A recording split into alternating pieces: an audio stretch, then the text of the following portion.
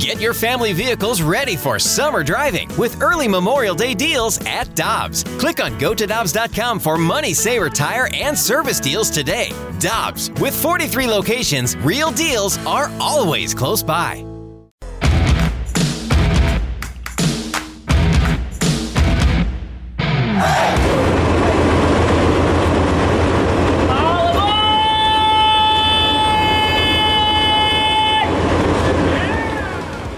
Yeah, all aboard the Panic Bus. Good morning, everyone, and welcome to the opening drive on 101 ESPN. Gary Davis, Matthew Rocchio, Randy Carricker with you until 11 o'clock today. We have an elongated show because Tim McKernan is getting a root canal, so we'll be with you until 11. Right now, it's just 7:01. Your time check brought to you by Clarkson Jewelers, an officially licensed Rolex jeweler. Good morning, Gary Davis. How you doing? Good morning, sir. How are you?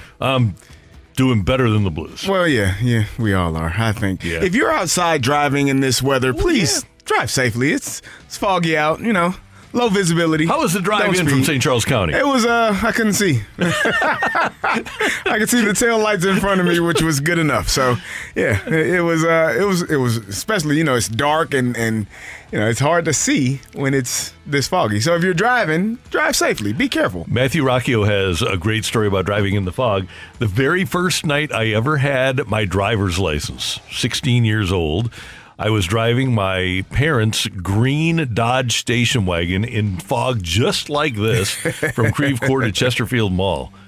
And that was no way to be driving on your very first night with a driver's license. But I'm here now. I made it, so I'm all right. That's not smart. I got another one for you. Me and my friends and I left. One of my friends played in the All-Star game in San Francisco. I forget which one it was. Maybe the Shrine game back in 2002-ish. After the game, we decided, you know what, we're going to go to Vegas. So we drive from San Francisco to Vegas. And Randy, we were on a 2-lane road.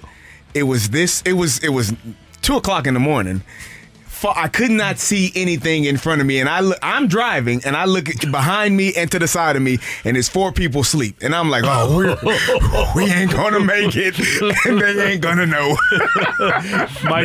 My story is really similar to Carrie's. I'll just put it this way: do not ever plan to drive through the Smoky Mountains from 2 a.m. to 4 a.m. in the early spring. No. And also have somebody else awake in the car, because that was my situation. 2 a.m. Smoky Mountains, fog thicker than could be. Yeah. I could barely see any taillights around me, and no one else in the car was awake, and I was nodding off. And I'm lucky I'm here in 2022, ladies and gentlemen. The good thing about people being asleep is they couldn't tell how afraid I was. I was shaking, white knuckling the steering wheel, terrified. But I got us there, and we arrived alive, and everything was good. We'll see if the Blues can get there. The Panic Bus is up and running, and by the way, we want your mic drops with the 101 ESPN app. Are you on the Panic Bus right now? Because the keys are in the ignition, and it's warmed up and ready to rock and roll. So we want your mic drops.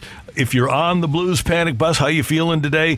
Text as we go along during the course of the show. 65780 is the number for the Air Comfort Service text line. Last night, Madison Square Garden, the Blues having lost 3 in a row coming in, and they're actually down after a period by a score of 2-1. But Vladimir Tarasenko ties it. Trocheck comes back to give the Rangers a lead again. Jordan Kyrou scoring for the Blues to give them another tie, and then Ryan O'Reilly, of all people, coming through. Shen down low, gets it back, shoots it on O'Reilly, he scores! Ryan O'Reilly's been on the hunt all night, and he finds the puck on the top of the crease. Blues lead 4-3, 7:25 to go, second period, their first lead of the game. It was 4-3 Blues after 2 periods. We go to the third. 4:48 is the time for Kevin Miller to score for New York. Awful. Oh, I messed up. It was Kevin Miller. Line. New York walks that line. Miller shoots and scores. Parayko, rather Achari, breaks his stick on the post. That one's frustrated Bennington. He thought he had it, and then he looked behind him, and it was in.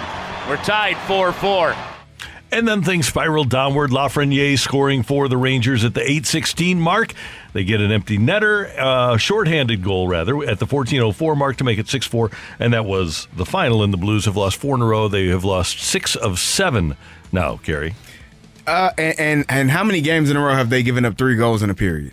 Is it 5? Substantial, Is it 5 now in a row? 14, I think, on the season. That is a problem. That is it's a problem. I don't know if it's the problem, but it is a huge problem. And to not put yourself in a position to win games, you're up 4-3, and you allow 3 goals in a period. Maybe that is the problem. Just not the ability to finish. And I was telling you, they seem like a team that just does not believe good things should happen to them. And when you are a bad team, you will find a way to lose the game. And conversely, when you're a good team, you find ways to win. And right now, they are a bad team finding multiple ways to lose games each night. When Craig Berube took over the team in 2018, they played similar to this. Wasn't really as bad. But one prevailing thought throughout the course of the time leading up to January was the team is mentally fragile.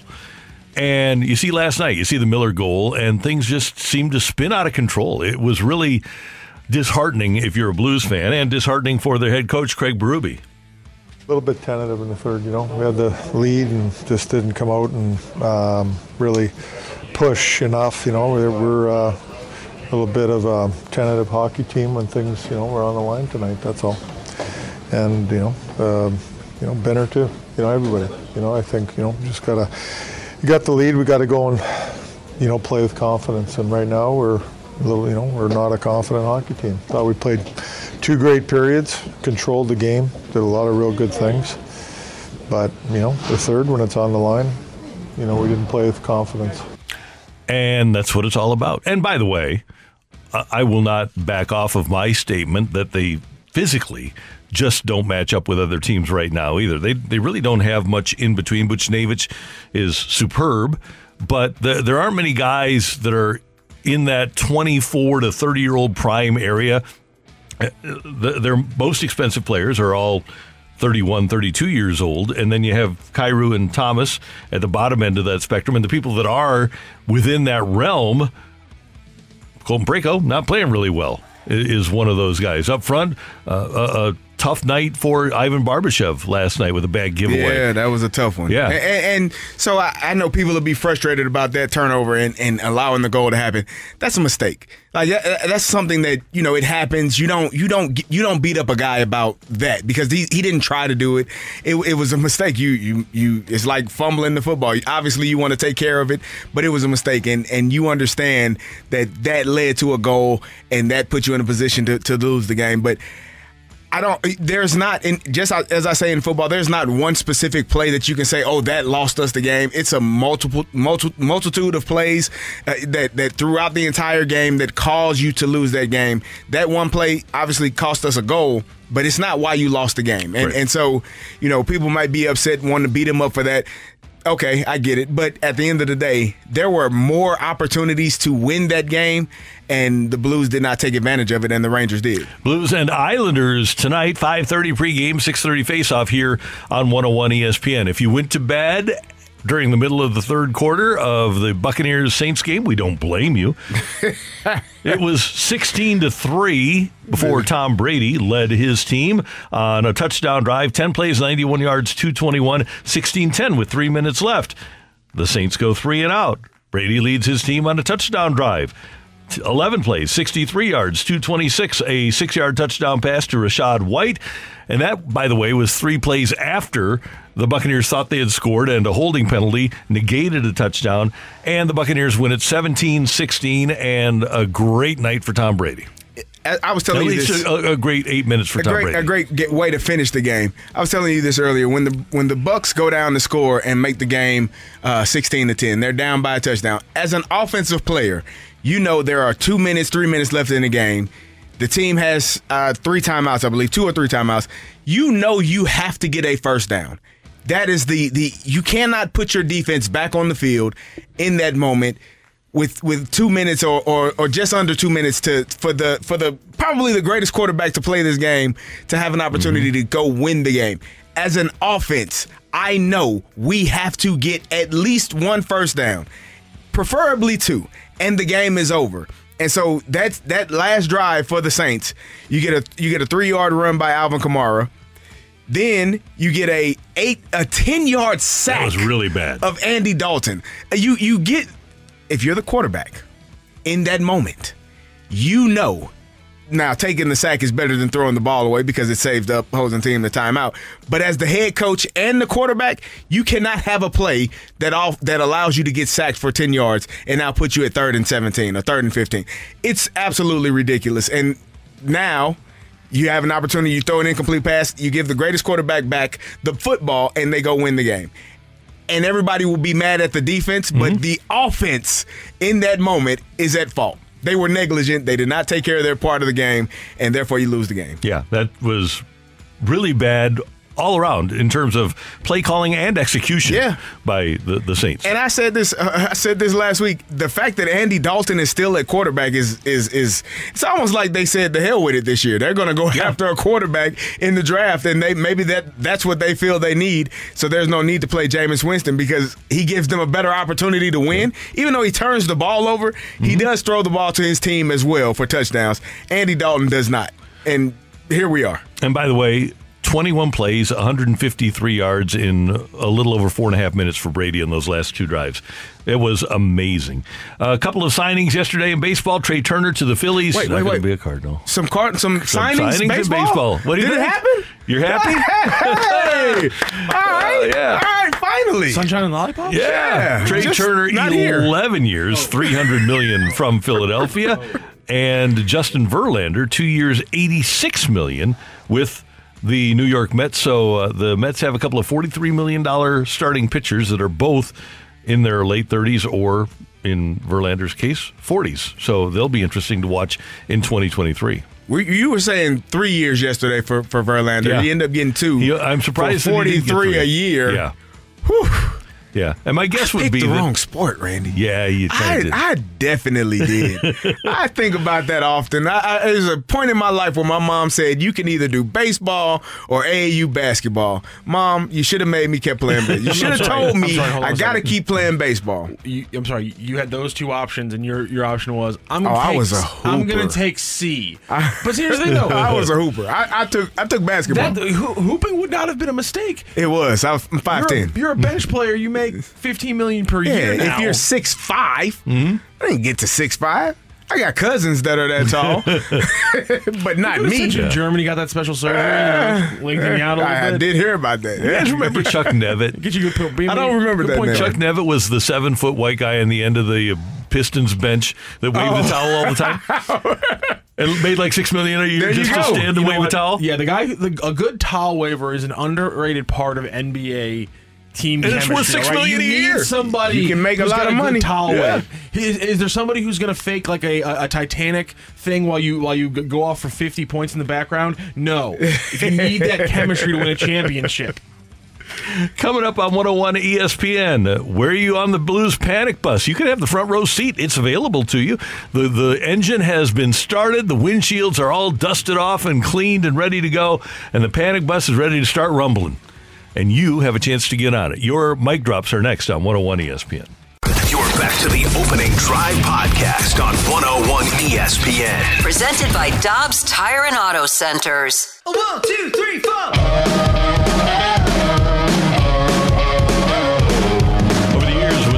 Have struggled and they weren't supposed to struggle, we developed the Panic Bus.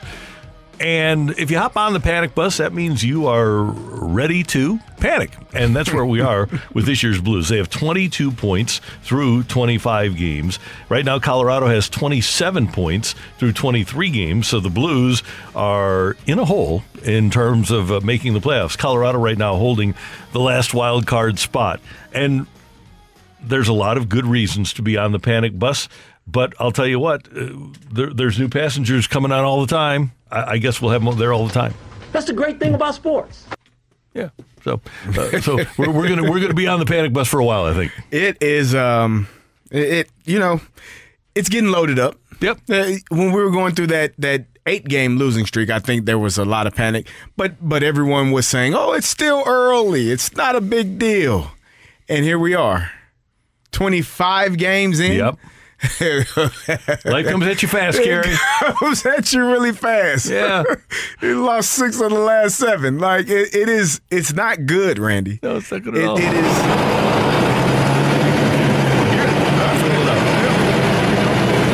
Climbing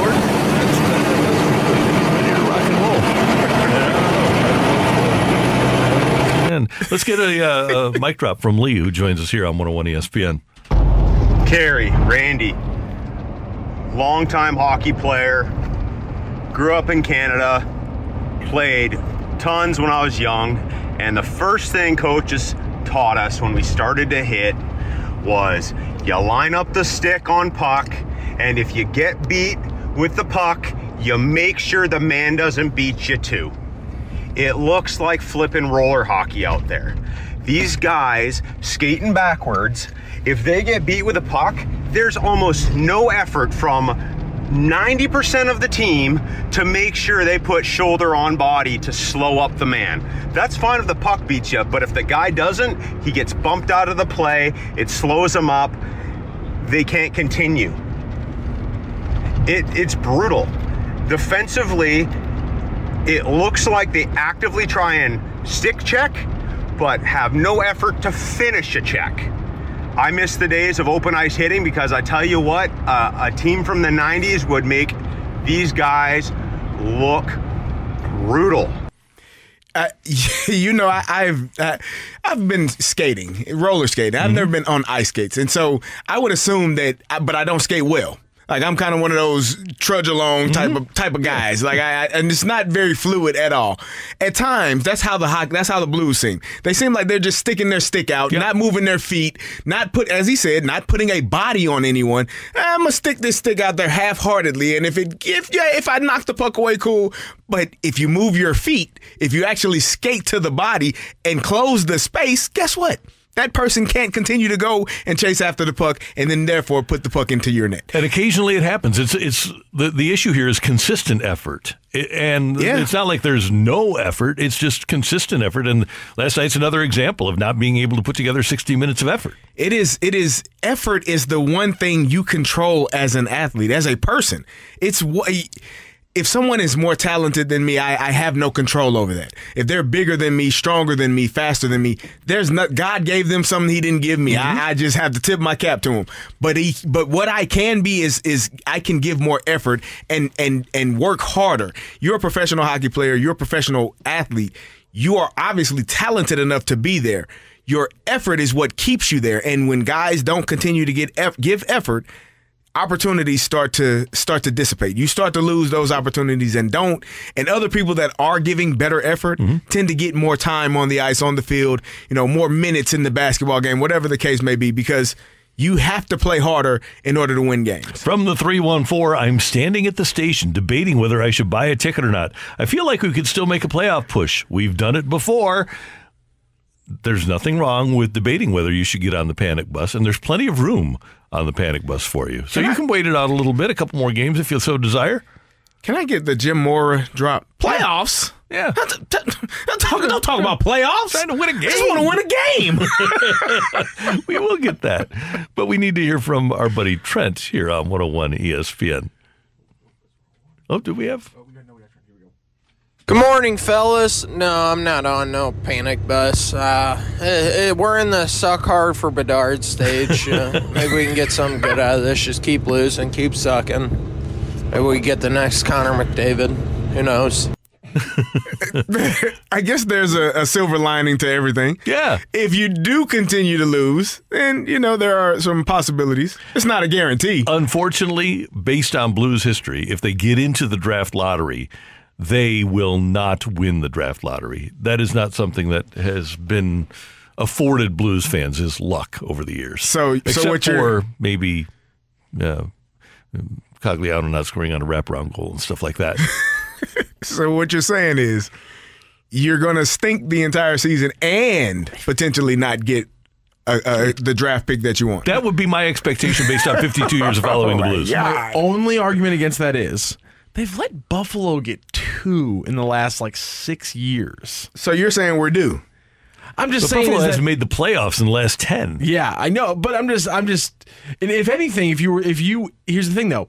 I've always believed because here's the thing. I'm an NBA fan, so if you're gonna talk draft lottery conspiracy theories, I'm gonna dive right on in front of you. Here's the thing. What you do though is you get teams that are already good who just need one more player and are randomly somehow in the lottery for no apparent reason, and then you hand them, gift wrap them the for franchise example, player that sets them up. Like if you had a team that had, maybe Mario Lemieux set to come back and provide them with a generational player like Sidney Crosby, like that. And then just top it off with the spot for Malkin a year later. Yeah, not bad. I will not speak on anything Pittsburgh Penguins. I plead the fifth. All right. I'm just saying, you freeze the envelope to get a certain center to the Knicks. Just saying. These are the things you do. St. Louis is a good, nice little franchise, hockey crazy. Maybe slide them a nice little top 3 pick there and make things happen. Okay. Hey, just a number 1 pick. I'm not trying to get greedy, Randy. I'm not trying to get greedy. If you're going to do that, you might as well be greedy. When you take the number 1 pick, if there's a Jonathan Taves there, you take him. Take him. Yeah. Makes sense to me. They got to figure something out. Yep. I don't want to watch. Hockey season goes till playoffs start in May. Yeah. Hey, I don't want to watch this until April. If I don't have to, I would prefer it be better. Let's hear from AA Ron. What's it matter? Mozeliak and the Cardinals are okay with being mediocre, and now the Blues are mediocre, so I guess they're just par for the course. Can you imagine if the Cardinals played like the Blues have played this season? Can you imagine? It would be Cardinal fans really bad. Cardinal fans they're kind of entitled. I would say. I don't think they understand what mediocre and average is. Listen, I say this often. I am an Illini, and this is a very good season for us. But I have dealt with years of mediocrity and average and below, Randy, truthfully, below average. And so you don't want to live in that world. If you're a Cardinals fan, you should be happy. You should be content. Not content. You should be okay with the play that you get. And if you're a Blues fan, I understand. This is hard to watch. And it is hard to watch because of as I said, the effort that is given. I think there are spurts, there are times, and I don't think that guys are not trying hard. I think that there are times where guys just I don't know if they just don't stay tuned in or stay locked in for an entire 60 minutes. And that seems to be the problem. They're not locked in for the entire 60 minutes. From the 636 as we close out this segment, if they lose tonight, Armstrong better follow former Ron Caron, GM Ron Caron's favorite saying, "The meat is on the burner." It's a great one. Coming up, 4 downs from this weekend in the NFL on 101 ESPN. You're back to the Opening Drive podcast on 101 ESPN. Presented by Dobbs Tire and Auto Centers.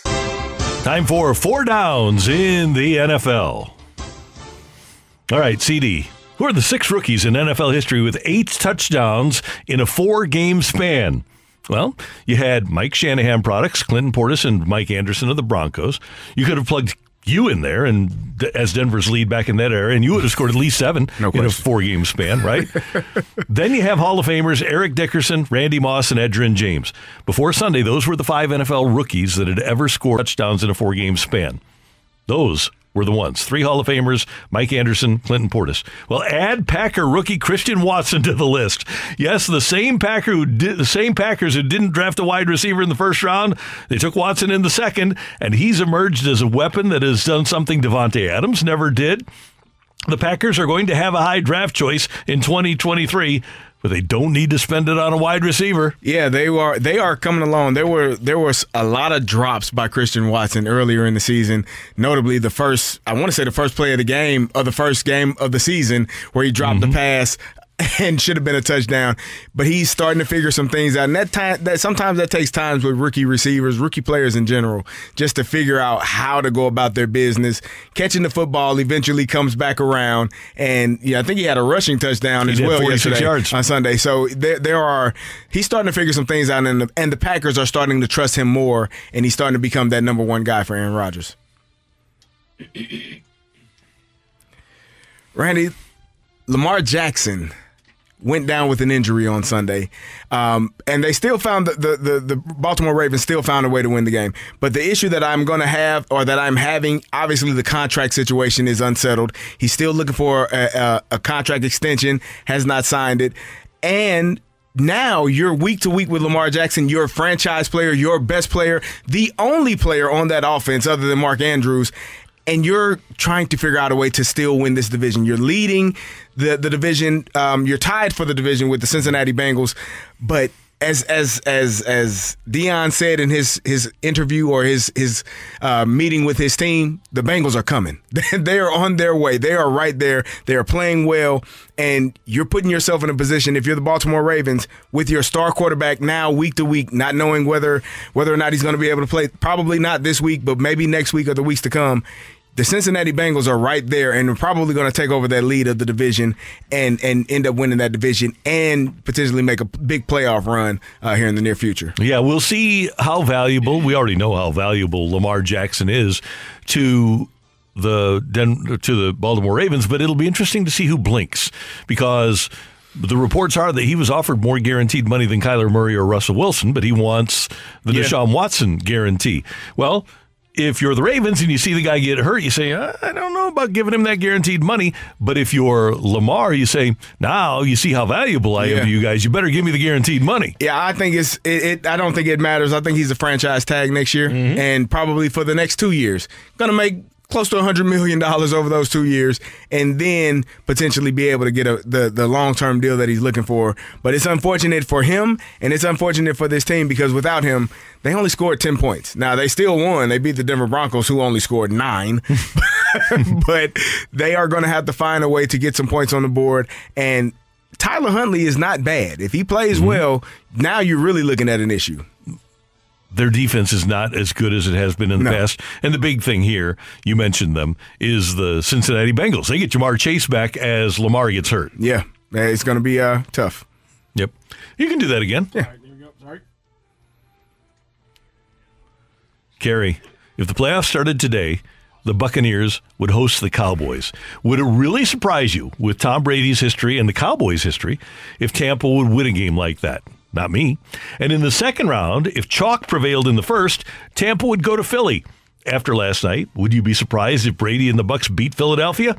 Brady delivers numbingly consistent excellence. Last night was just another example. Fourth quarter, down 16-3 to the Saints. A 10-play, 91-yard drive in 2:21, capped by a 1-yard TD pass to Cade Otton with 3 minutes left. 16-10 New Orleans. The Saints go 3 and out. Brady drives the Bucs 63 yards in 11 plays in 2:26. What would have been the 8th play of that drive was a 5-yard TD pass to Chris Godwin.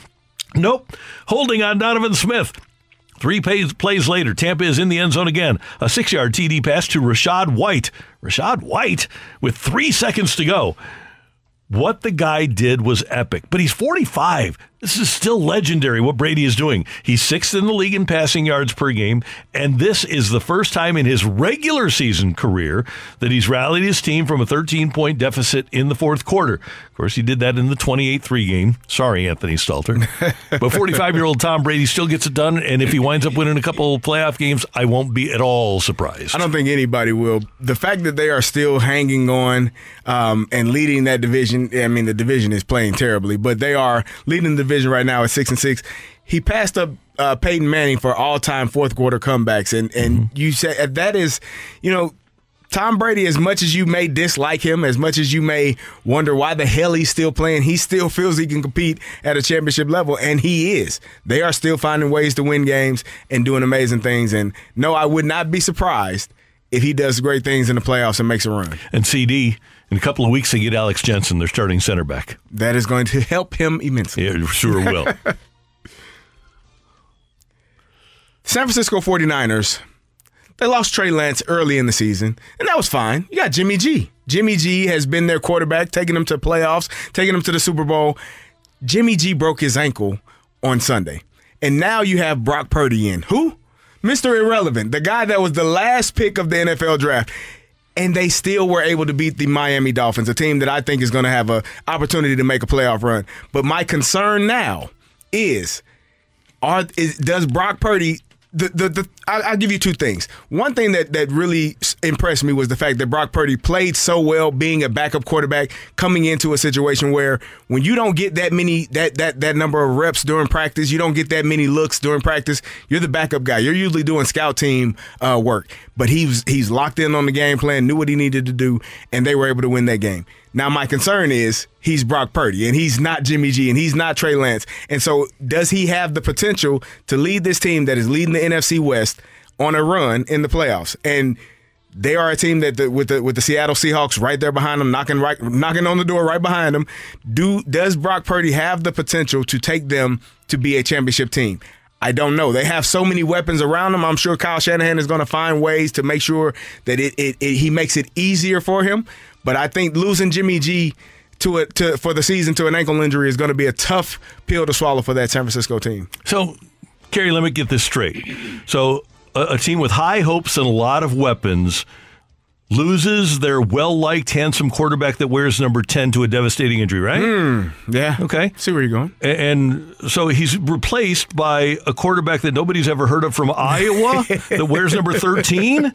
Is that what you're telling me here? Oh, no, it'll never work. It'll never happen. It'll never work. Never work. With a lot of talent around him. A running back that is able to play in the slot, catch passes out of the backfield, and run the ball really well. What is going on here? Yeah, I see what you did there, Randy. Yeah, pretty amazing. Pretty amazing. Go Brock Purdy. I'm rooting for you. That's Kerry. I'm Randy Matthews here. Next up, get your text into the Air Comfort Service text line 65780. Take it or leave it. Coming your way on 101 ESPN. You're back to the Opening Drive podcast on 101 ESPN. Presented by Dobbs Tire and Auto Centers. It's time for Take It or Leave It. Want to say something? Want to put it out there? If you like it, you can take it. If you don't, send it right back. Get your text into 65780 and give us your Take It or Leave It. Brought to you by Gloria Lou Realty. Visit GloriaHasTheBuyers.com and start packing. That's my final offer. Take it or leave it.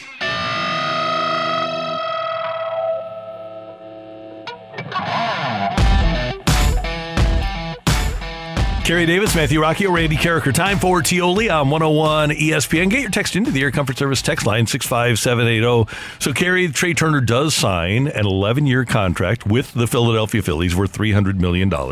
He is going to be 30 years old at the start of this contract and obviously 41 at the end of the contract. So the first 5 years of the deal will be 23, 24, 25, 26, 27. Take it or leave it. In the last 6 years of that contract and Bryce Harper's deal with Philadelphia, the Phillies do not make the playoffs. Oh. So with $52 million a year tied up in those two guys for those, and at 35, you got to play. You got to take it beyond the age of 35. Yeah, your two key players are going to be 35 plus. Yeah, you got to take that. Yeah, it's going to be a lot of money being eaten up on that salary. Yeah. But they're going for it now. And if they win the World Series, it's all worth it. It is what it is. You got to deal with it. That's kind of like the Blues, right? They won the Stanley Cup. It's all worth it. Tell that to Blues fans right now. Yeah, they aren't happy. But hey, you get a 5-year pass when you win the Stanley Cup. Actually, it should be a 10-year pass after it takes 52 years to win it. There you go. I like that math. Yeah. That works out. So, Randy, there was a OBJ sighting. He's been going around, making the rounds, going to different teams, deciding which team this free agent wide receiver will sign with. He was courtside with Trey Diggs and Michael Parsons in Dallas for the Dallas Mavericks versus the Phoenix Suns.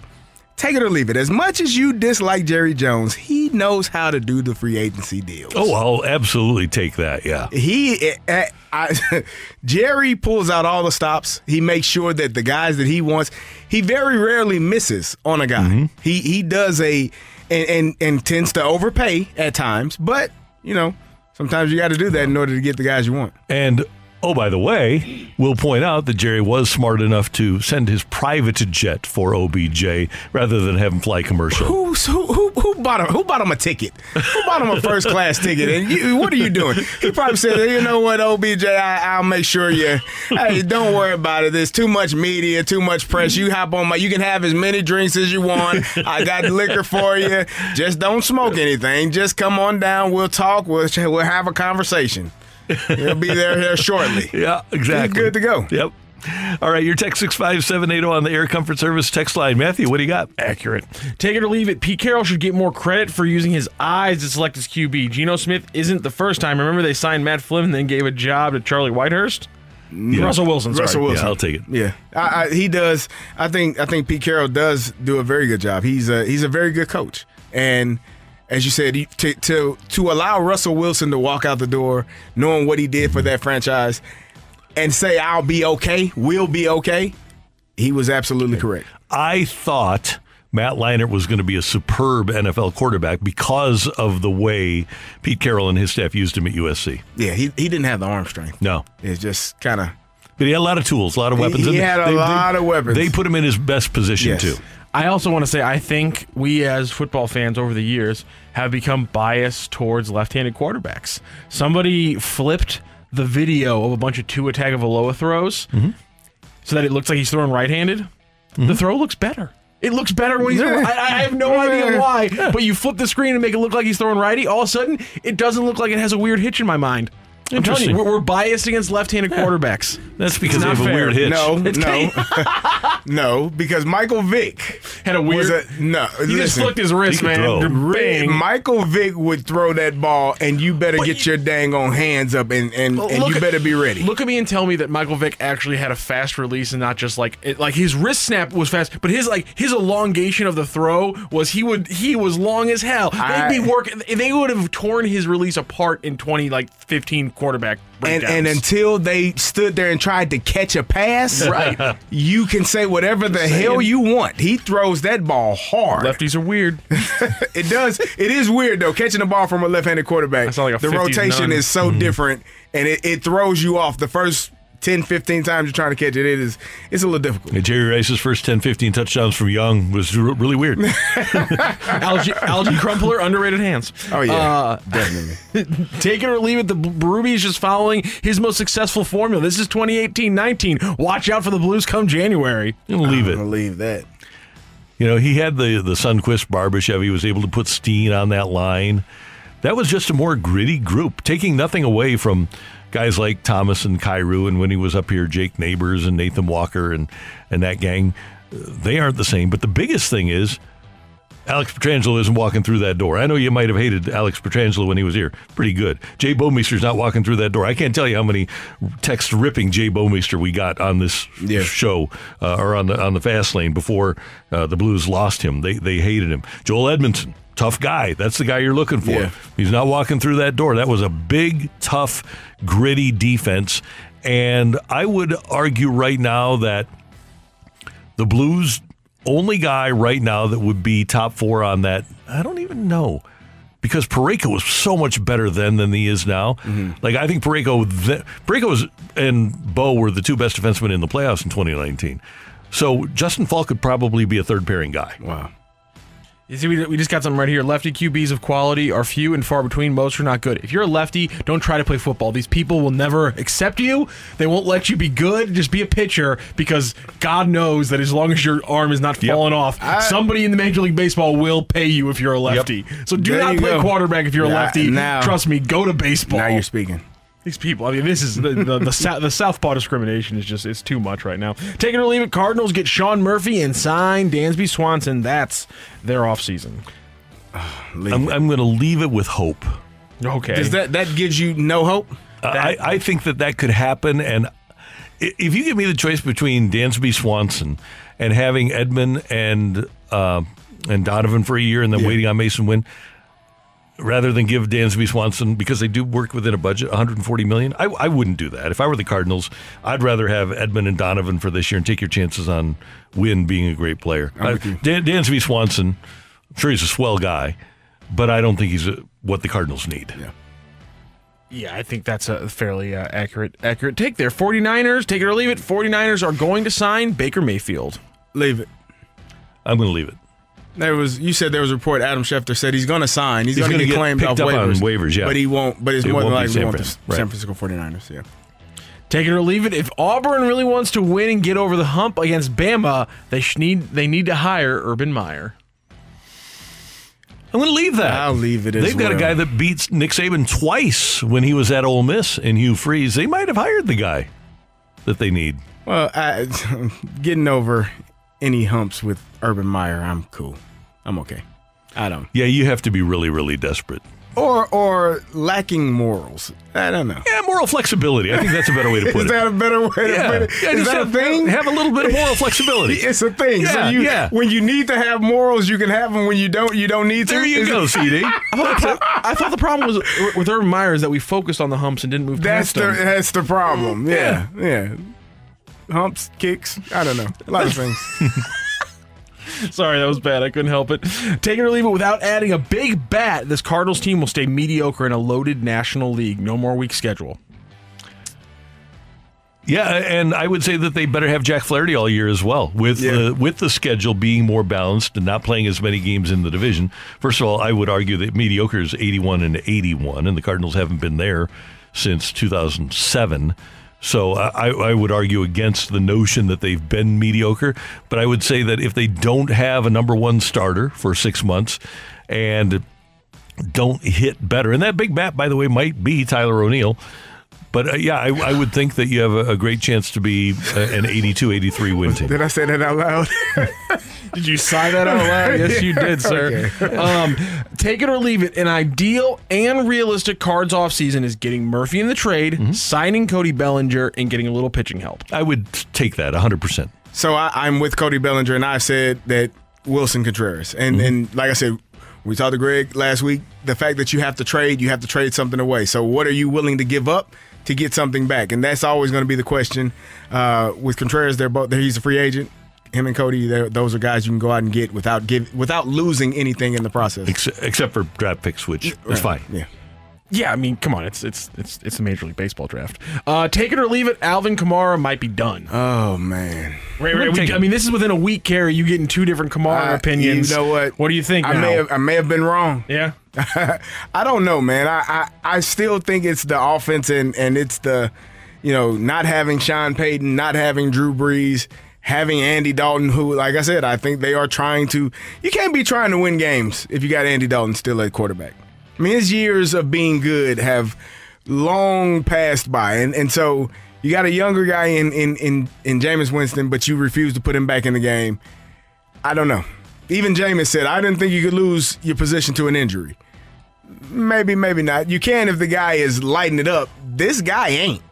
Lighting it up. So you can't lose your job. I can't lose my job to injury to that guy. That's all I'm saying. That's it. He ain't saying. That's all he's saying. One more. Take it or leave it. Jordan Kyrou is the hockey version of Paul DeYoung.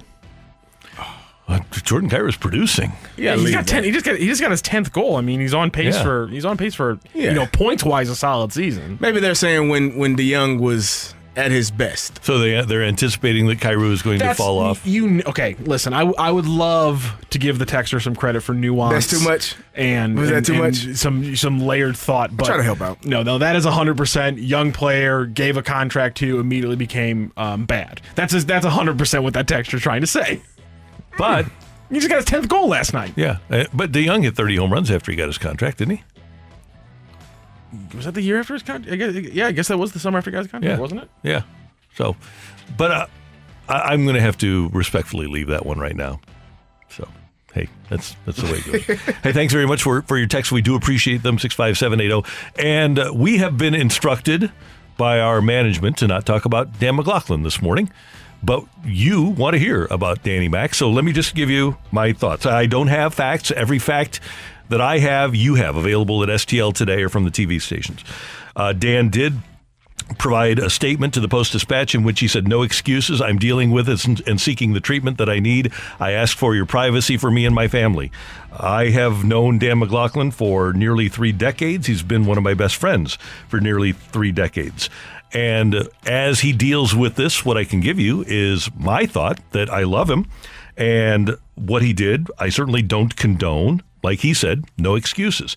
That being said, as he does deal with this and seek the treatment, I'm going to be there for Dan. I'm going to support him. I'm going to love him. I'm not going to shoot him down. This is a guy who I'm sure throughout the last 24 hours has felt his life crumbling around him. And I want him to do well. and I do love him. And so I'm not taking any shots. You can read the story. We know what he's dealing with.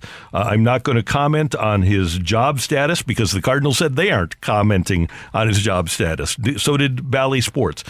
But all I can say is that there's a lot of people with problems in this world, and Danny's dealing with problems right now, and I want him to know and his family to know that I'm there for him 100%. So that's what I have to say about Danny Mac. It's the opening drive on 101 ESPN. Coming up, Eli Drinkwitz joined us yesterday. Should he be taking shots at Kansas right now? That's next on 101 ESPN. You're back to the Opening Drive podcast on 101 ESPN. Presented by Dobbs Tire and Auto Centers. A fresh perspective on the day's top stories. It's the Opening Drive's Fresh Take. Brought to you by Schnucks Rewards. It pays to shop at Schnucks. Download the Schnucks Rewards app today.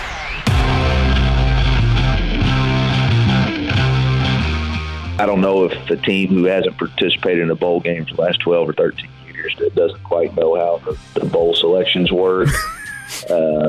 Not sure if you could figure out where that report came from when the guy who broke the news also broke the news that Kansas was playing Hawaii in a matchup, which is, they were so confident they were going to make bowl games. They had the Hawaii game as their bowl game. So I don't really care, to be honest with you. What's that saying? Lions don't care about the opinions of sheep, or Jayhawks. We play on the 25th. We play in the year 25 in Faurot Field, and we'll see them there. And all these people that are taking shots at me on Twitter, buy your tickets. Say what you want. Buy your tickets. We'll see you here in 25. We play in the SEC. We play in the SEC. But the number one team in the country. You think I was worried about playing a team that's lost 6 in a row?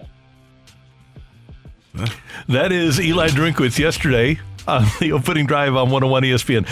CD, yes, he is under 500 for his career. I guess he's, 17 and 18 for his career now. But that being said, that sort of personality is what college football needs. Yes. Right? Eli Drinkwitz said it yesterday here on this station, and he knows he's in the entertainment business. I hope the football gets better. I hope that he does go 8-4, 9-3, just win those 3 close games. And he explained that to us yesterday as well. And you can hear the entire interview on 101ESPN.com or on the 101 ESPN app, brought to you by Dobbs Tire and Auto Center. But as a player, do you ever feel like his comments put a target on you guys?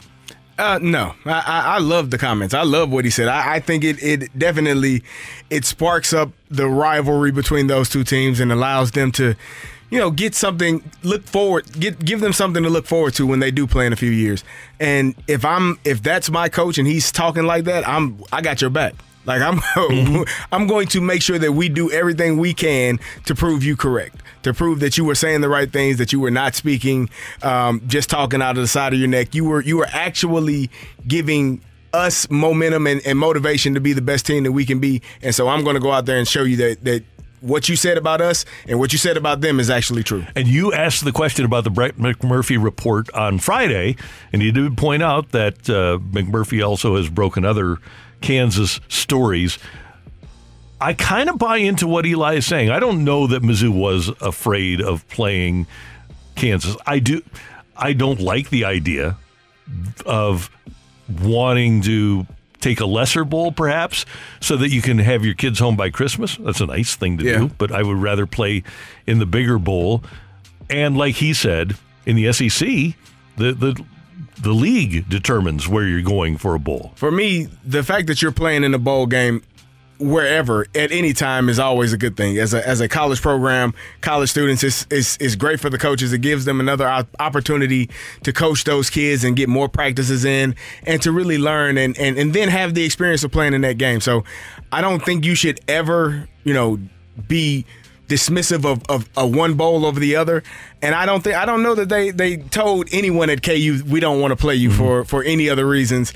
Other than, I don't think that was a report that actually came from Mizzou. But someone is not telling the truth in that scenario, and we will never know who. And it doesn't really matter. As he said, we are who we are, Mizzou. We are in the SEC. We play a number of teams that probably wouldn't pale in comparison to what KU has to offer. So there are opportunities for that game to be played in a couple of years. And I think what Eli did yesterday was just add fuel to that fire, and hopefully people do show up in droves. They come out and say, hey, you all are supposed to be a good team. You played well. You started out well. You lost 6 in a row.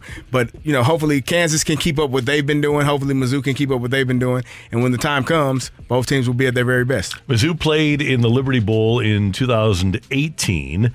And before that, the last time they played, heck, I think I might have even gone to the game back in like the late 70s, 1980. I like the trip to Memphis, but I get that a lot of Missouri fans don't, and I totally get that Missouri fans are completely worn out on the Birmingham Bowl. And in terms of a city, now it's going to be inconvenient, as we mentioned yesterday, to go to Tampa on December 23rd. But in terms of a city and for the players and maybe for their gift bags, maybe they get free cybersecurity. I don't know. No, that's the Illinois guys. Yeah, this is Gasparilla Bowl. Yeah, you get maybe you get maybe you still get a meal at Outback. I don't know. So, but in terms of watching on TV, this won't be bad. Well, like I said, I think you take whatever bowl is presented to you, and hopefully for Mizzou, they continue to get better. And here's my thing, Randy. If you don't like the bowls that are presented to you, there's one option: play better. Win more games. Yep. And if you win more games, same thing with Illinois. People may not be happy with the Outback Bowl. You felt like you should have won more games. Mm-hmm. You had a couple of games there at home, Michigan State, Purdue, that you should have won, and then you'd have been in the Big Ten championship game. So if you don't like where you're selected or slotted to go, there's a solution. Win more games and play better, and then you will have better options. It's simple. Pretty simple. That's today's Fresh Take on 101 ESPN. Carrie and Randy. Next up, we're going to head up to New York and see if Darren Pang can talk us off the ledge regarding the Blues here on 101 ESPN. You're back to the Opening Drive podcast on 101 ESPN. Presented by Dobbs Tire and Auto Centers. We're talking everything St. Louis Blues as we head into the Blues booth. Presented by Boardwalk Hardwood Floors, a proud partner of your St. Louis Blues. Find your perfect new floor at our 4 convenient locations and online at boardwalkhardwood.com.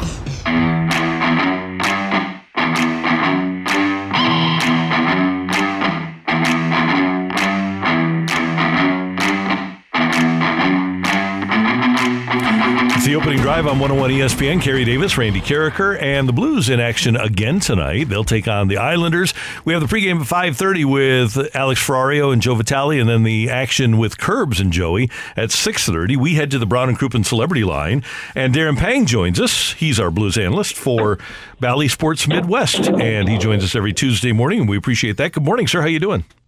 Well, good morning to you, too. And what better way to lose badly in one city than to go into the next city, take a bus there, and get your gear on and do it and try to make up for it. I think this is a good remedy for it, fellas, that you're not thinking too much and you're going in a bad spot right now, and you've got to find a way out of it. So hopefully tonight on the island, the Blues can find that recipe for success here. I love that positive attitude. Okay, I'm going to ask the easiest question in the world that might require the most difficult answer. What's wrong? What's wrong is it's quite simple to me that, and I said it in the game prior to this one, and that is that for consistent moments, the concentration or the ability to lock it down is not there. You can't give up 3 or more goals in a period 15 times and then pretend to think like it's okay. So, for all the, positivity, I totally see that what they're doing defensively and how they're not connecting, whether it's after a goal you score, whether it's after a goal against, whether it's after a period ends, what you're doing to prepare for the next shift is something the Blues took such great pride in. And I know we go back to 19 a lot, but, those Alexander Steen days where he took pride in your line change. Who talks about a line change? Not very many people do. But then you start seeing this team, not take good line changes or put pucks in bad areas, and then the next line comes out and they're in a bad spot. There used to be players that made other players accountable for that, and it was clear as day. And right now, what right now what I'm seeing in the lack of concentration is clear as mud, and that's just the facts. You're watching the game and you're like, man, they look good. That second period was outstanding last night. There were so many scouts at that game at Madison Square Garden last night. There were GMs, there were assistant GMs, there were scouts. There's something brewing. That's, you're kind of watching this game, okay. And after the second period, it's like, boy, those Blues look good. Like, that's the Blues. That's what everybody's saying. And then the third period starts and get a little lazy with the puck, make a little play going backwards. Instead of shooting the puck like Jordan Kyrou right from the slot when you're behind by one, you're going to drop it back to nobody, and the Rangers go the other way. So what I'm saying is it's really confusing because the lack of concentration and cohesion from shift to shift, from period to period, from time to time, and now they're just like every other team right now, and showing no signs of jumping out of it at this particular point. Hey, Panger, how do you get them to play an entire 60-minute game? As you said, it seems that, from line to line, shift to shift, it just changes from guy to guy. How do you get the entire team to play a full 60 minutes to win a game? Well, it's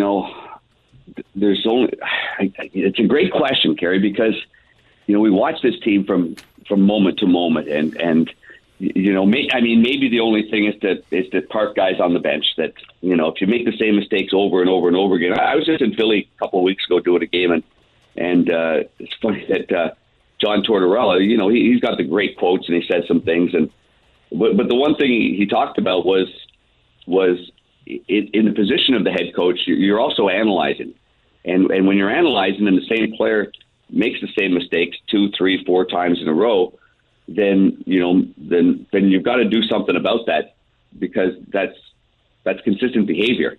And that, a lot of times what's wrong with sitting a player on the bench for a couple of shifts? Like, that used to happen all the time. And now around the NHL, it doesn't happen. And, that part of it to me, Kerry, would be the number one thing. I mean, if there's a player going and playing, and play that player, put him on the ice. Everybody sees a player that's going and that's trying, that's doing the right thing. Like, the Ryan O'Reilly line last night, they did things right. They put pucks in. I know that at the end of it, when I mentioned Kyrou playing the puck back, I mean, he makes a lot of dynamic plays. There's no doubt about that. But then when you want to get that puck in north and everybody's thinking the same way, it's that one play that reverses the flow that just changes everything. So I guess bottom line, Kerry, I'll answer your question. I would say that if one player is doing the things that you're not wanting to do, and he keeps doing it time and time again, then I'd say that you've got to shorten the bench and play the players that are going to play until you get going again, and then get that player back in the rotation. Panger, I want to circle back to the stat you had. So it's 3 goals in a period 15 times, right? That's what we showed last night on the air. In 25 games. I know it's an apples to oranges comparison. In a period. Yeah, in a period. After January 1st of 2019, in the 48 games that followed, the Stanley Cup champion Blues allowed 3 goals in a game 17 times. 3 goals in a whole game 17 times in 48 games. This team's allowed 15 in a period in 25 games. Yep, 7 straight goals now. 7 straight games allowing 3 or more goals against in a period. Do you see an issue overall? Yeah, and you're there every day, and you know goaltending way better than any of us, and better than most in the world. Is there an issue with Jordan Binnington? Is there an issue? I would say that in my complete analysis of it, I'd say that he played as hard as anybody for a long period of time, faced numerous amount of quality chances against. In fact, besides last night, the previous 2 games, there was 20 slot chances against and 17. That's 37 in 2 games. The fear that anybody would have when you're watching them is, okay, is that frustration now to a point that's affecting his goal, stopping the puck. And, after the last game, you heard what the coach said. He talked about just stop the puck, and when he was in Pittsburgh and he went by the bench, and so now you've got that conversation with the coaches, stop the puck. Now he goes into the game last night, and he makes several great saves, but then there's a lot of those pucks, when you give up the one to Miller was one that kind of stunned everybody. They had a power play. In all fairness to Binnington, at 5-4 when Lafreniere scored, the Blues have a power play and they give up a shorthanded goal. Like that, to me, is not on the goalie. Right. That's a power play. That's supposed to be your best players are on the ice. You're supposed to tie the game because you got a power play, and you give up a shorthanded goal. So I felt bad for Ivan Barbashev because he always plays his rear end off, and my heart sank for the kid. And it was just an error in handling the puck that jumped on Kreider's stick. But getting back to the goaltending, it's a fair question, and I don't know if I'm going to evaluate it right now because it's only one game after the Pittsburgh game. But I do believe that he emptied the tank in trying to keep this team that's been very porous in the defensive zone into hockey games. Now it's about Jordan Binnington gaining the trust of everybody to know that he's okay. He's going to get back in that net and stop pucks, but also the trust of, okay, let's just play hockey. We got your back, which, I think, maybe there's some thoughts from him that, and I don't know, but, he gets banged around a little bit and there's not a whole lot of fight back from everybody, when he gets bounced around, and I think he takes that personally, and I think he tries to take it upon himself to go at the other team himself. And sometimes he takes it too far. That's just the bottom line. Hey, Panger, we as a coach and as a former player, there's a point where, the coach is speaking is not doing it. And you have to have players step up and talk to their teammates. Who is the guy on that team that is going to pull these guys up and say, hey, enough is enough, or we got to do better, or as you said, we got to protect Binnington. We got to do a better job of doing our job to help us win games. Who is that one guy or two guys? Yeah, you always have to have some guys. And on this team now, that's a really tough question. I mean, I think Robert Bortuzzo, Braden Shen, Ryan O'Reilly. I think those are the go-to leaders inside that locker room. I think when they speak, when a Braden Shen speaks, I know that the players have a great deal of respect carry for him, what he does and how he plays. And then here's a guy that, he's been hurting. And, Jordan Kyrou was sick, so he couldn't play the last game. So Braden Shen wasn't going to play the game in Pittsburgh, but then he finds out Kyrou is sick. So Braden Shen says, I'm not leaving the game. I'll play, even though he knows he doesn't have his best stuff in there. So I think players really respect him. Obviously, Ryan O'Reilly, without a doubt. And I throw Robert Bortuzzo and, Justin Falk right in that group. Now, Krug's been around not a very long time, but I could imagine if I was in the locker room and that little competitive son of a gun started saying something, I would listen to what he had to say. That's for sure. We have a great resource in Darren Pang because you get to see so many teams doing games for TNT. And Doug Armstrong tells us all the time, the hockey world tells us all the time, that this has evolved into a speed game. When you watch other teams, how do you think the Blues stack up with their speed versus the other good teams? Well, the Blues are one of the best, rush teams in the NHL. If you look at the analytics that are, and basically analytics, these are just stats. I mean, the Blues are about, I think they're top 10 in rush chances for. But the bottom line for me is speed is, okay, you've got speed from Jordan Kyrou. There's no question about that. But it's not speed to the net. It's speed to a certain area, and then it's a pull-up game. Robert Thomas has got speed. It's not speed to the net. It's speed to a certain area beyond the hash marks in the offensive zone, and then it's a pull-up area. So he pulls the puck back, he goes towards the boards, and he's waiting for the next level. So I wouldn't put the St. Louis Blues as one of those teams. I think they're a team that's still trying to find their identity. Being a rush team is fun, but for me, being a rush team isn't the way you're going to win championships unless you've got guys that are driving hard to the net every single time you have a rush opportunity. The areas that concern me are, there's still a team that doesn't get enough chances for me from the slot, and they don't nearly get enough rebound chances as well, nor tip-in chances. And all the teams that have scored lately against the Blues, you just go down the list. You go down to what the Pittsburgh Penguins did. They put the puck every single time to the opposite post, and they just jammed hard, and they went hard to the net, and they scored goals. Now the New York Rangers then look at it. How did they score a lot of their goals? I think they scored 4 goals on tip-ins. So they go to the front of the net, they deflect pucks, and that is a difficult hot potato to find from a goaltender's point of view. There's not a characteristic that the Blues are doing on a consistent basis that the other team would prepare for. It used to be the down-low play, hold on to pucks. Oh, my goodness, they're going to punt it back to the point. The point's going to go D to D. They're going to shoot pucks at the net. They're going to wear you down. And in 40 seconds, you're going to be exhausted. So they don't have that consistent game that we used to see immediately when the game started. Finally, Panger, you'll be traveling after today's game. Where do your travels take you for TNT tomorrow? I end up in Columbus, and I've got the Buffalo Sabres again. I've seen the Buffalo Sabres an awful lot. They're a fun team to watch. They're not quite a 500 team, and they're trying to find their way as well. But I had them last week in Detroit.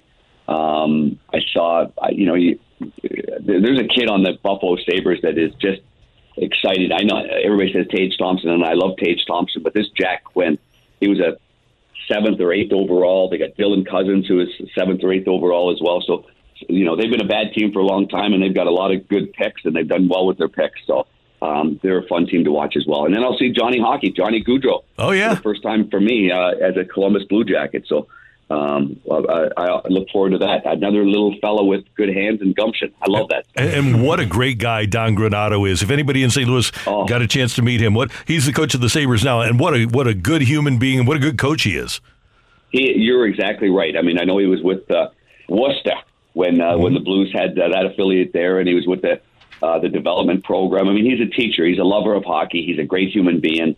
And he's taken a real patient and positive approach to their team, but they play with some structure and they're catching on. When they play well, look out, it's dynamite. And again, like any young team, like we've seen around the NHL, there's inconsistencies in defending, which we're seeing with the Blues, we're seeing with a lot of teams. But again, I look forward to this game tonight against the Islanders. It's a big, heavy team. I would expect Thomas Greiss to play.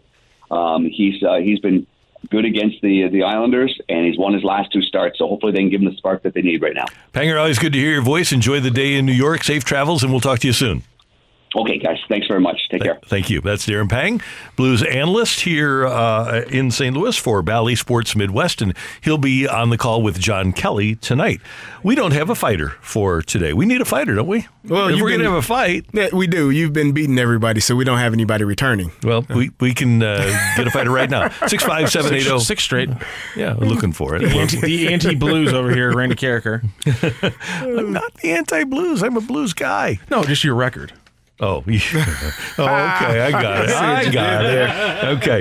Text the word fight to 65780. We'd love to have you participate next on 101 ESPN. You're back to the Opening Drive podcast on 101 ESPN. Presented by Dobbs Tire and Auto Centers. Welcome to the fight. In the red corner, Average Joe Listener.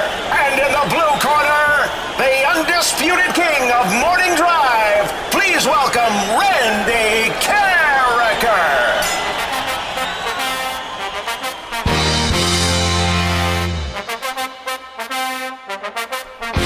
Welcome back to the Opening Drive. I'm Kerry Davis, joined by Matthew Rocchio, and it is time for the fight. Rock, how are you doing today? I'm good, Kerry. I like how you always check in with me during the fight. You my guy. I got to make sure you're good. Make sure you're good to go because I have been in the same situation as you, and these questions present some pressure in this room at times. This is an easy one today. Yeah. It's an easy one today. Come on. Well, I went light. I went light today. I'm just saying, if something is wrong, or if you or I make a mistake, nothing here is wrong. There is pressure associated with what we're doing. I mean, I'm saying I don't think anything's wrong. Yeah, that's why I put the questions down the way I did. Of course, I don't think anything's wrong. We'll see. We will see. Today, our fighter is Joe. Joe, how are you feeling this morning? I'm doing well. Still working through that first cup of coffee, but we'll see how it goes. First cup of Joe. Right. All right, there we go. All right. You ready to roll? I am. Thank you. All right, here we go.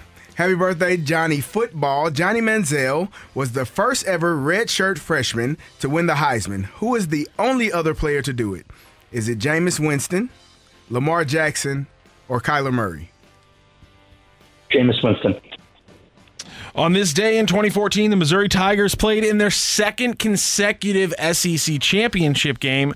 Who did they face in that game? Was that Alabama, LSU, or Auburn?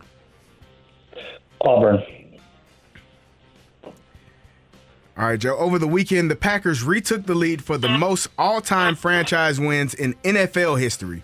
Which team sits atop the list of all-time Major League Baseball franchise wins? Is it the New York Yankees, the Chicago Cubs, or the San Francisco Giants? Well, I got to go with the Yanks on that one. All right, and happy birthday to the Greek freak, Giannis Antetokounmpo. Giannis is one of the 3 players in NBA history to win a Defensive Player of the Year and an MVP in the same season. Jordan was the first to do it in 1988. Giannis was the third to do it in 2020. So between those two, who was the second ever to do it? Shaquille O'Neal, Hakeem Olajuwon, or Tim Duncan? Ooh. Let's go with Shaq. All right, we will double-check the score here, and we will bring in Randy Carricker. Joe, how you feeling? I could get 4 out of 4. I could get 0 out of 4. You don't really know, huh? Yeah. It'd be great or terrible. Well, Randy still has an opportunity. He is walking in. Randy's a great guy, fella. I want everyone to know how great of a guy Randy is. Randy takes out the trash. He takes out the recycle bin. It's just who he is. I know people know you are great, but I like to give people their flowers while they're still here to hear about it. And I just want you to know how awesome of a man you are. Randy. That's nice of you to say. I want to save the world. You are amazing. We do kill a lot of trees around here. Yeah, we do. Randy, say hello to Joe. Joe, good morning. How you doing? Good morning, sir. I'm well, and may I say those were excellent words that you said for our buddy Danny Mac. That was really great to hear from you, sir. I appreciate that. Thank you. That's just the way I feel. I appreciate that, though. All right, Randy, you ready? Ready. All right, here we go. Okay. Happy birthday to Johnny Football, Johnny Manziel. Mm-hmm. Manziel was the first ever redshirt freshman to win the Heisman. Who was the only other player to do it? The other redshirt freshman to win the Heisman after Johnny Football. He was the first. Who else got it after him? This is bad because this was only like 10 years ago that he got it, so it's got to be in the last few years. And let me just think here for one moment. Redshirt freshman wasn't Burrow. I'm thinking, probably stupidly thinking first round picks in the draft. But I'll keep working at it. You know what? I'll just do the lifeline. Is it Jameis Winston, Lamar Jackson, or Kyler Murray? This helps a lot. Okay, Jameis didn't as a freshman, and Kyler did in his last year. So through the process of elimination, I'm going to go with Lamar. All right. On this day in 2014, the Missouri Tigers played in their second consecutive SEC championship game. Whom did they face in that match? In 2000, what was that year again? On this day in 2014, they played in their second consecutive SEC championship game. Who did they face in that second consecutive SEC championship game? That had to be the Alabama Crimson Tide, right? Because Auburn was 2013. Or no. So, yeah, on this day in 2014, we played Alabama. 2013 would have been the year they played Auburn, and that was the Greg Robinson, Trey Mason team that the Rams drafted both of those guys, didn't they? Yeah, it was great. And that was the 2014 draft. So that's my process of elimination there. My final answer was Alabama. All right, Randy. Over the weekend, the Packers retook the lead for most all-time franchise wins in NFL history. Which team sits atop the list for all-time Major League Baseball franchise wins? You'd think it'd be the Yankees, right? It might be. But you've got the Cubs in there. Okay, the Yankees went over 10,000 a few years ago, and I thought they were the first. Giants went over 10,000. A's. I'm just going to go with the chalk here and go with the Yankees. All right. Although I think it might be a stupid choice, but I'll do it anyway. All right, and happy birthday to the Greek freak, Giannis Antetokounmpo. Giannis is one of 3 players in NBA history to win a Defensive Player of the Year and MVP in the same season. Jordan was the first to do it in 1988. Who is the third person ever in NBA history to do it? So it's between Jordan's win in 88 and Giannis's win in 2020. Who is the MVP other person to win an MVP player. and a Defensive Player of the Year in the same NBA season? Okay. First guy that comes to mind, and I'm just going to go with instinct here because he was a great defensive player, and I think he won an MVP. I'm going to go with Hakeem Olajuwon.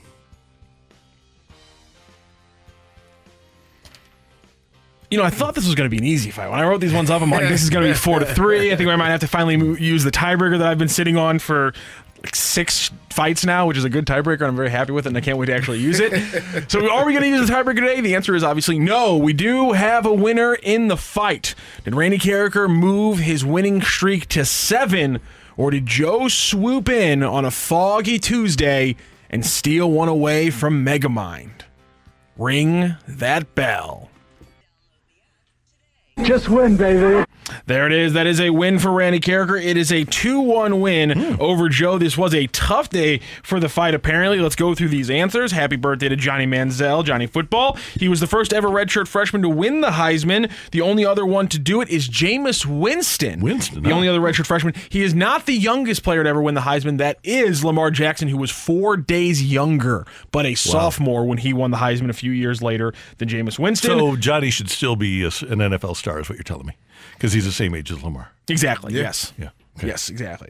Jameis, yes. Yeah, Jameis. On this day in 2014, the Missouri Tigers played in their second consecutive SEC championship. They didn't fast face Bama. They lost 42-13, not nearly as close as the game against Auburn in 2013, which was their first. Over the weekend, the Packers retook the lead for the most all-time franchise wins in NFL history with their win over the Bears, who are second place in that category.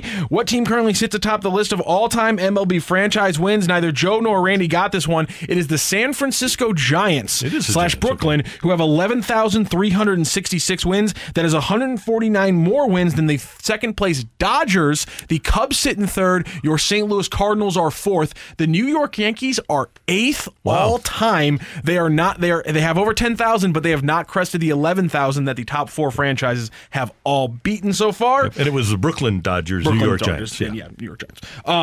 Happy birthday to the Greek freak, Giannis Antetokounmpo. Giannis is one of the 3 players in NBA history to win a defensive player in MVP in the same season. Jordan did it in 1988. Giannis did it in 2020, and right in between there was 1994 when Hakeem Olajuwon did it, and that gave Randy Carricker the win. So a 2-1 win for Randy Carricker. Joe, thank you so much for participating in the fight today. Thanks, guys. Have a good one. Good job, too. Joe. Thank you very much. Tough fight, and thank you very much for playing. That's Kerry. I'm Randy. This is 101 ESPN, and we've got the latest rumors coming your way from baseball's winter meetings in San Diego. Next on 101 ESPN. You're back to the Opening Drive podcast on 101 ESPN. Presented by Dobbs Tire and Auto Centers.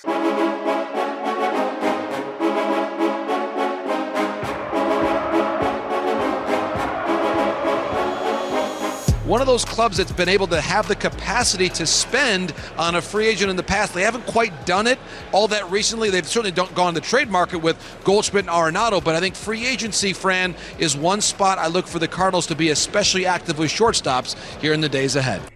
That's John Morosi of MLB Network suggesting that the Cardinals will be in on Dansby Swanson. We brought this up a couple of weeks ago when the beat writer for the Atlanta Braves for The Athletic, Dave O'Brien, mentioned this as a possibility.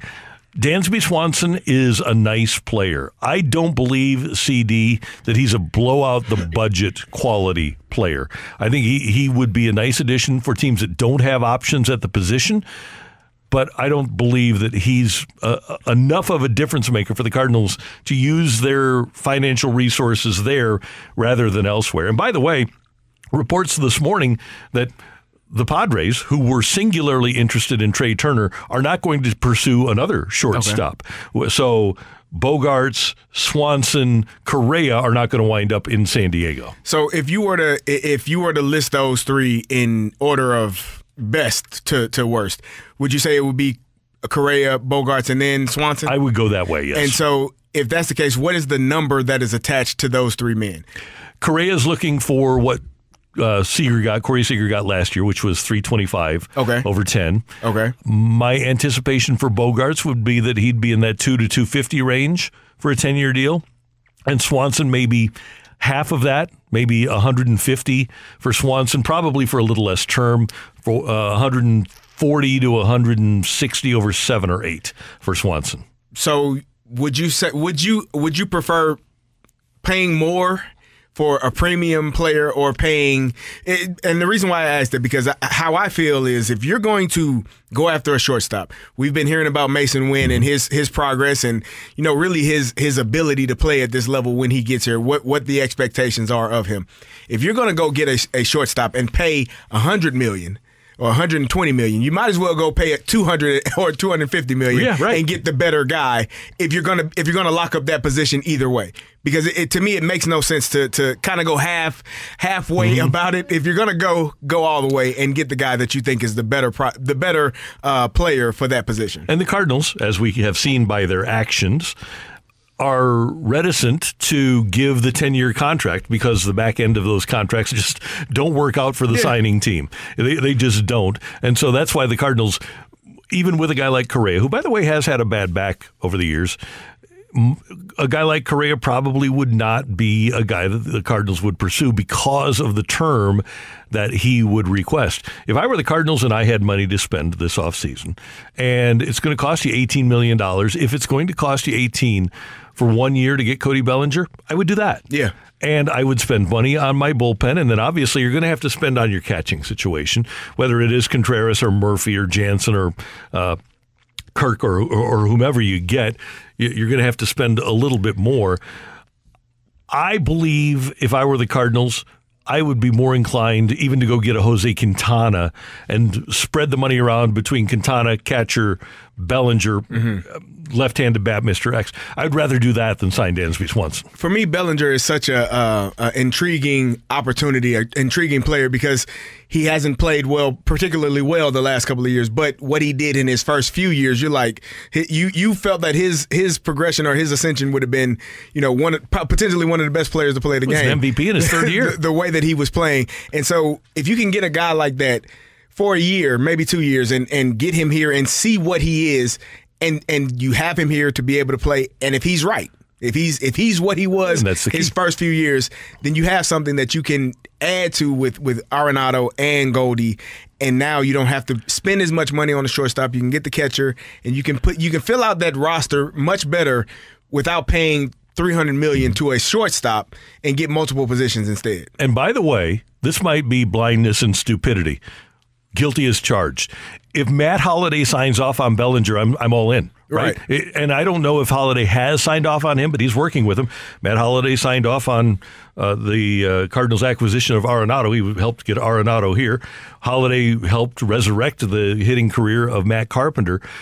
And he's done incredible work at the collegiate level. So it might be foolish on my part, but if he says yeah, I'm saying yeah. Well, then you have a guy that has worked with him, that knows him, that understands, the nuances and the ins and outs of his swing and what can get him back to being the best player that he can be. And you talked about this repeatedly, that Turner Ward was his hitting coach for the first couple of years of his career. So there is a lot of ties to Cody Bellinger and what he has throughout his entire career and what he can be. I think that would be a better route to go.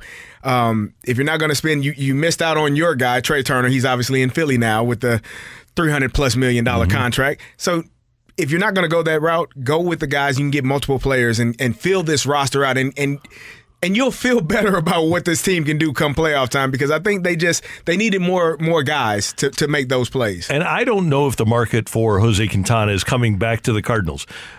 The top two starters have already signed. Rodon is still out there. He'll probably sign somewhere. And then you have another group. I don't think the Giants will pursue Quintana. They've been there and done that. I think the Cardinals were much happier with their Quintana experience than the Giants were.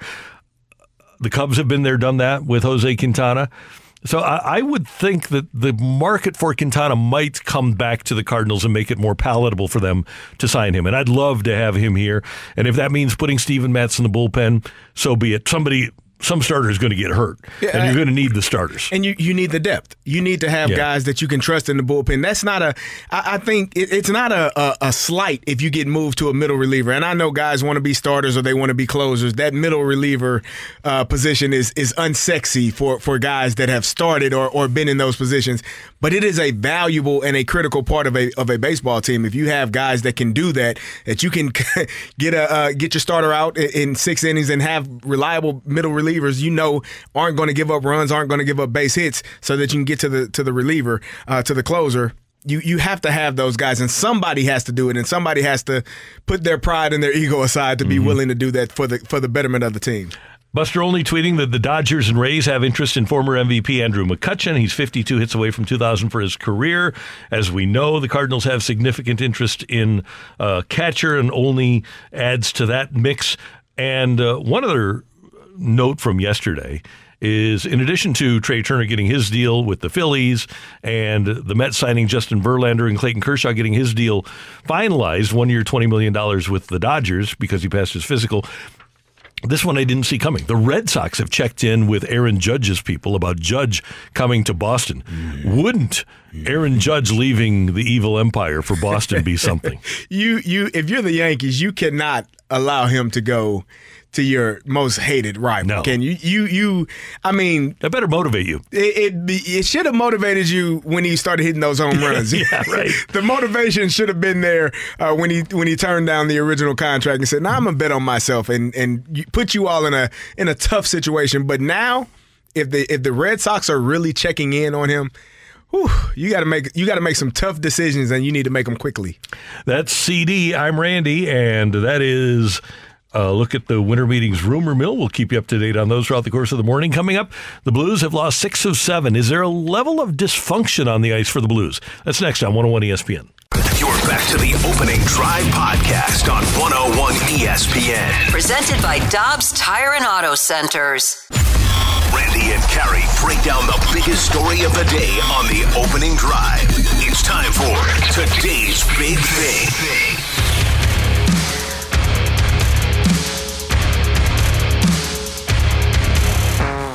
You guys have been around long enough. You've followed a team that's been relatively stable for a lot of years, but you've seen us play a lot of unstable teams, and so you guys know what unstable teams look like.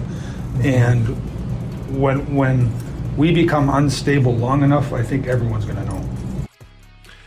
That is Doug Armstrong about a month ago talking about the St. Louis Blues. That was a 10th of the way into the season. So that was after 8 or 9 games when they had lost 5 or 6 in a row. 6, I think it was. And the Blues, obviously after that, went on a 7-game winning streak. I would suggest now, Kerry Davis, that with the Blues where they are right now, that there is a high level of instability. The team has a wide gap in terms of its older players and younger players in terms of age.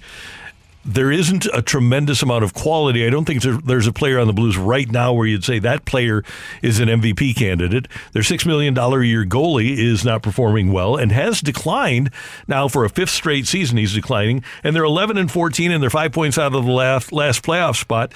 I think there's a tremendous amount of instability on this year's Blues team. Well, I think when you think of instability, when I think of instability, I think from the top down. So I don't think there's instability at the top. I think that there is inconsistent play night in and night out. And I asked Panger earlier, how do you get this team to play a full 60 minutes? And there was not really an answer because no one knows. Because you watch this team play, and for 20 minutes, 30 minutes of a game, you're like, oh, this team has some life. They are really good. And then you watch another 20 or 30 minutes, you say, what the hell am I watching? What are they doing? Why aren't they consistent enough?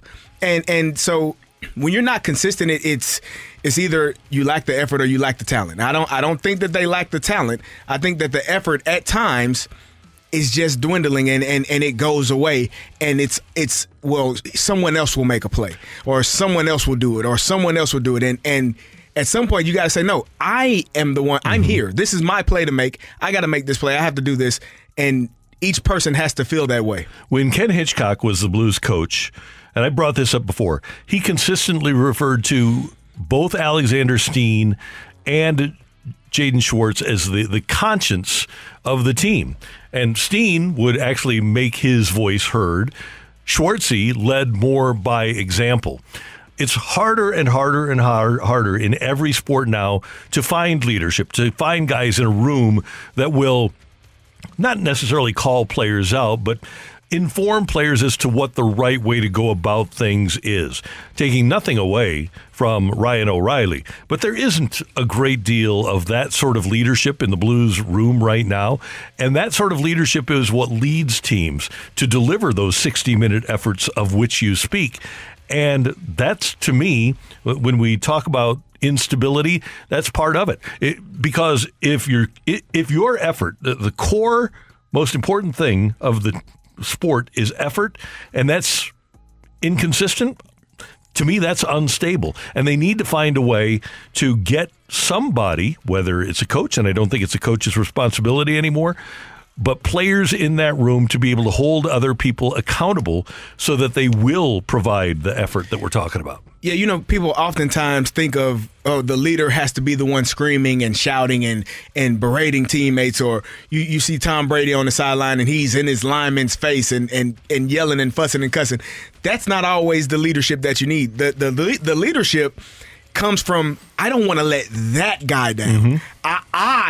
He doesn't, because he plays so hard. He gives me everything he has every single night. There is no way in hell I'm going to have him looking at me like I got 4 heads, because I'm not doing the same. I'm not working as hard or playing as hard as him. Now, a guy that wasn't going to look at other players, but another guy that led by example, and Berube called him his favorite player, the engine of the team, was Oskar Sundqvist. Another guy who's not around anymore, who gave consistent 60-minute efforts. The guys that have replaced those players are not bad players. Right. Brandon Saad's not a bad player. Achari is not a bad player. Whoever you want to say replaced, I'm going to say that Saad replaced Schwartz, so whoever the left wing is that you want to plug in there and say has replaced Steen, they're not bad players, they're just different. And I think part of the issue with this team right now is its personality, its core culture. You need to have a culture of effort, and I don't think that in that room right now that exists among every one of the 18 skaters and the goalies. Would you say that they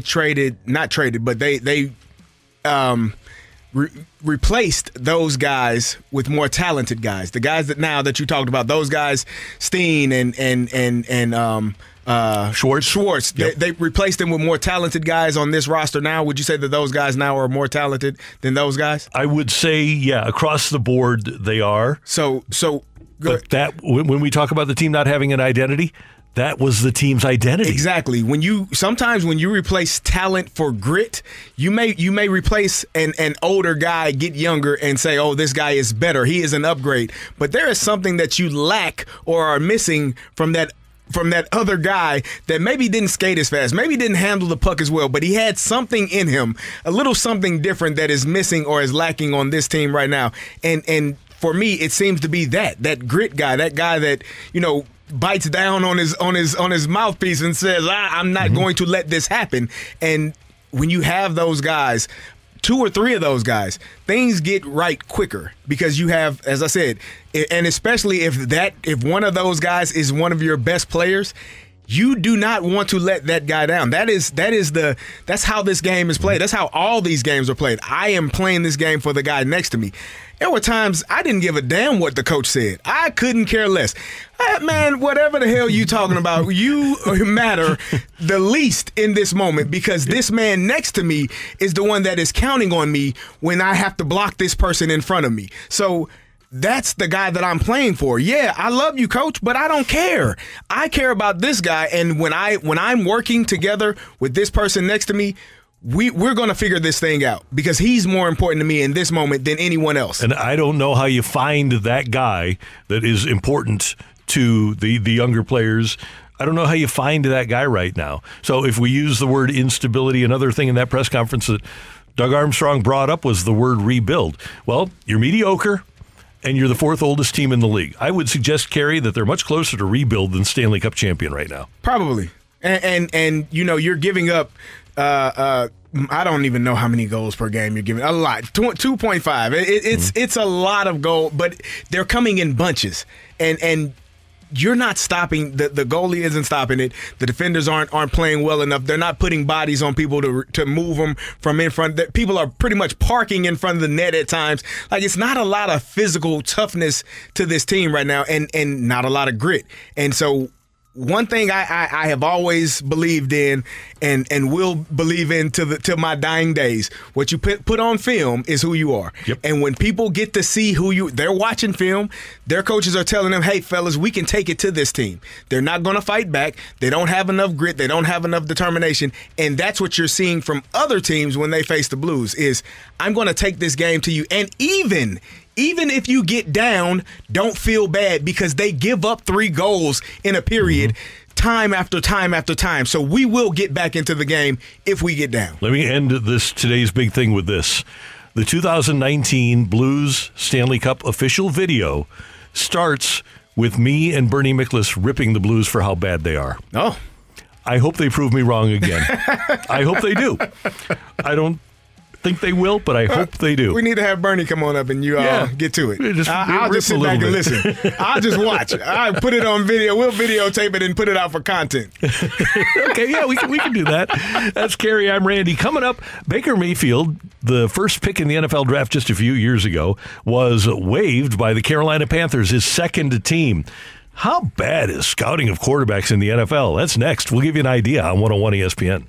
You're back to the Opening Drive podcast on 101 ESPN. Presented by Dobbs Tire and Auto Centers.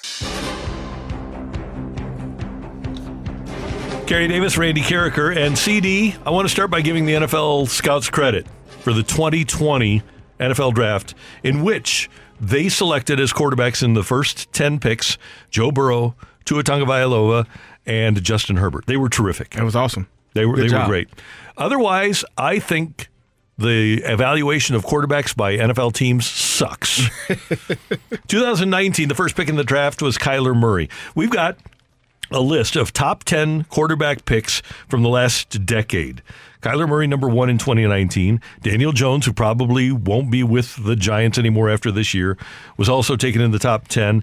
And at number 15 that year was the late Dwayne Haskins, who went to Washington and was on his second team. 2018, Baker Mayfield, traded and now waived. Started with the Browns, obviously, and then the Panthers. Sam Darnold started with the Jets, went to the Panthers. Josh Allen is a star. And Josh Rosen was the 10th pick in the 2018 draft. 2017, Mitchell Trubisky. The Bears traded up to the second pick to get Mitchell Trubisky. Patrick Mahomes and Deshaun Watson also went in that draft. Mahomes, obviously, the only one with his original team. 2016, Jared Goff and Carson Wentz. 2015, Jameis Winston, Marcus Mariota, both of those years, those were the 1 and 2 picks. 2014, Blake Bortles went third to the Jags. 2013, E.J. Manuel was the only quarterback taken in the first round. He went 16th to the Bills. 2012 was good. You had Luck, RG3, who obviously got hurt and didn't finish his career where he started, and Ryan Tannehill, who's on his second team. I am amazed that NFL teams just roll the dice on quarterbacks. They miss a lot. And it is few and far between where you get that generational talent, that guy that can change your franchise. I'm looking at that 2012 draft with Luck, Robert Griffin, and Tannehill. You got Russell Wilson and Kirk Cousins in that draft as well. Right. And Nick Foles in that draft as well. But they're drafted later. Washington took RG3 with the second pick and Cousins in the fourth round. Yeah. Yes. So you are. It is hard to find that guy, and I will say it's hard to find that guy, but it's also not always on the player. Sometimes they go to places where they have no clue what the hell they're doing, and they ruin good players. They ruin their opportunities to be the best version of themselves, whether it's – and think about this, Randy. This is the most important part of all of that. When you're being drafted early in the draft, first 10, 15, you're going to a bad team. Yep. That team probably won 2 games the year before if you're the first overall pick. They may have won 5 games if you're the 8th, 7th, or 8th pick. You're not going to a team that is stacked with studs that is going to allow you to be the best version that you can be.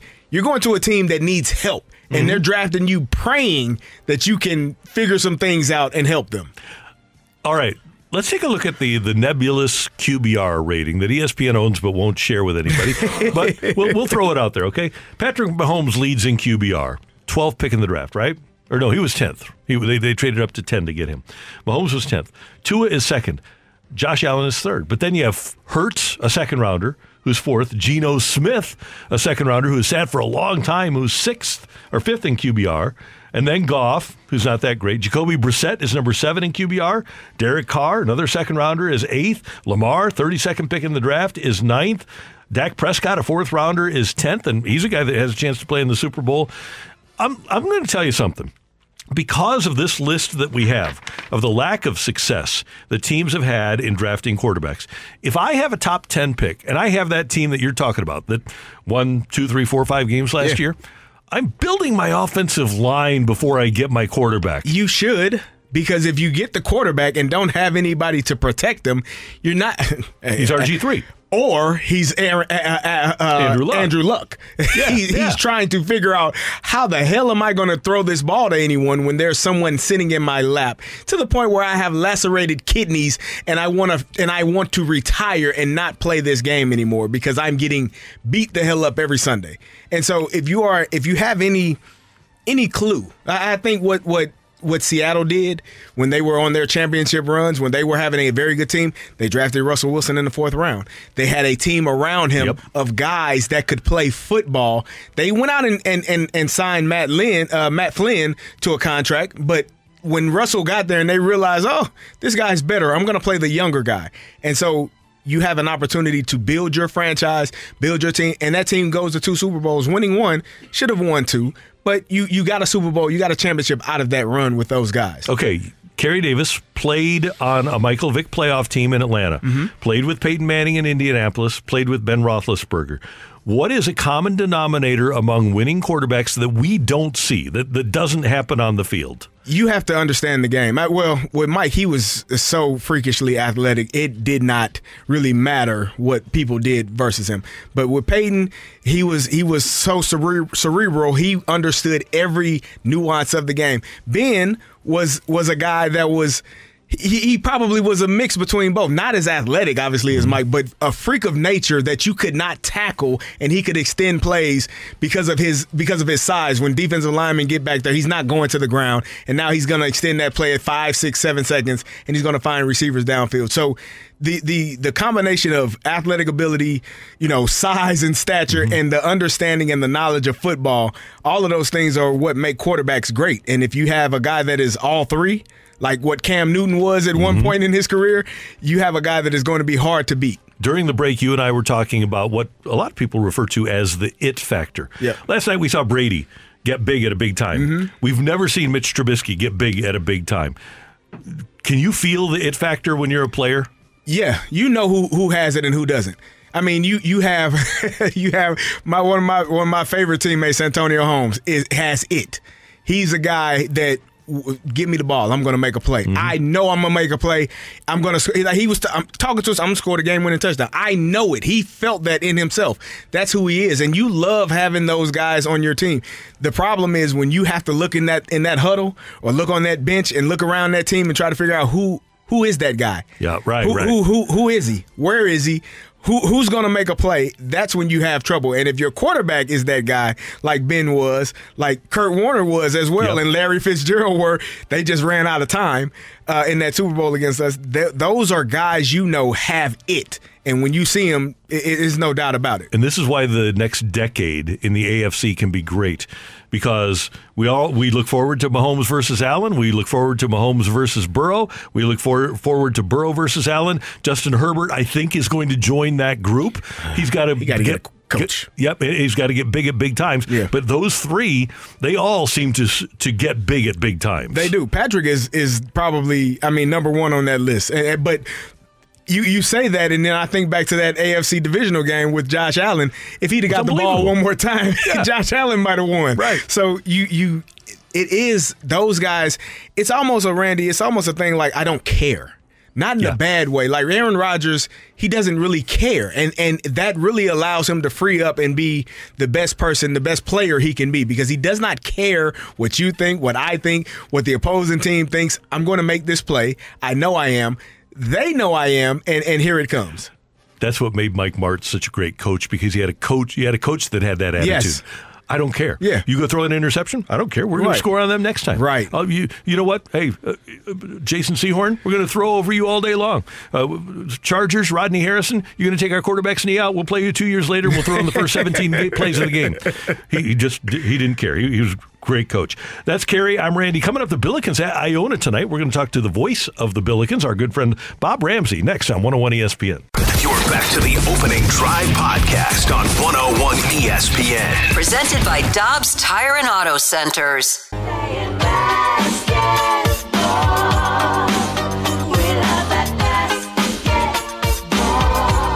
Oh, we do love that basketball. When 101 ESPN started, it'll be 14 years ago on January 1st, the Fast Lane was DeMarco Farr, myself, and one Bob Ramsey, who is the voice of St. Louis University. And I was just driving down the road yesterday, and I heard the song El Paso by Marty Robbins. And Rammer and I, on a regular basis, used to break into song in the Fast Lane, singing, out in the West Texas town of El Paso. El Paso. I fell in love with a Mexican. Anyway. Yeah. How you doing, man? Hey, fellas. That feels like coming home singing that song with you, Randy. That's great. Kerry, it's great to talk to you. Man, you're doing a terrific job. Rammer, I want to thank you so much. You were one of the first few people when I first started doing this, I don't know, 7, 8, 9 years ago. Just always very helpful and very kind and giving words of wisdom. So I thank you and I appreciate you for all of the things that you've helped me with throughout my entire career.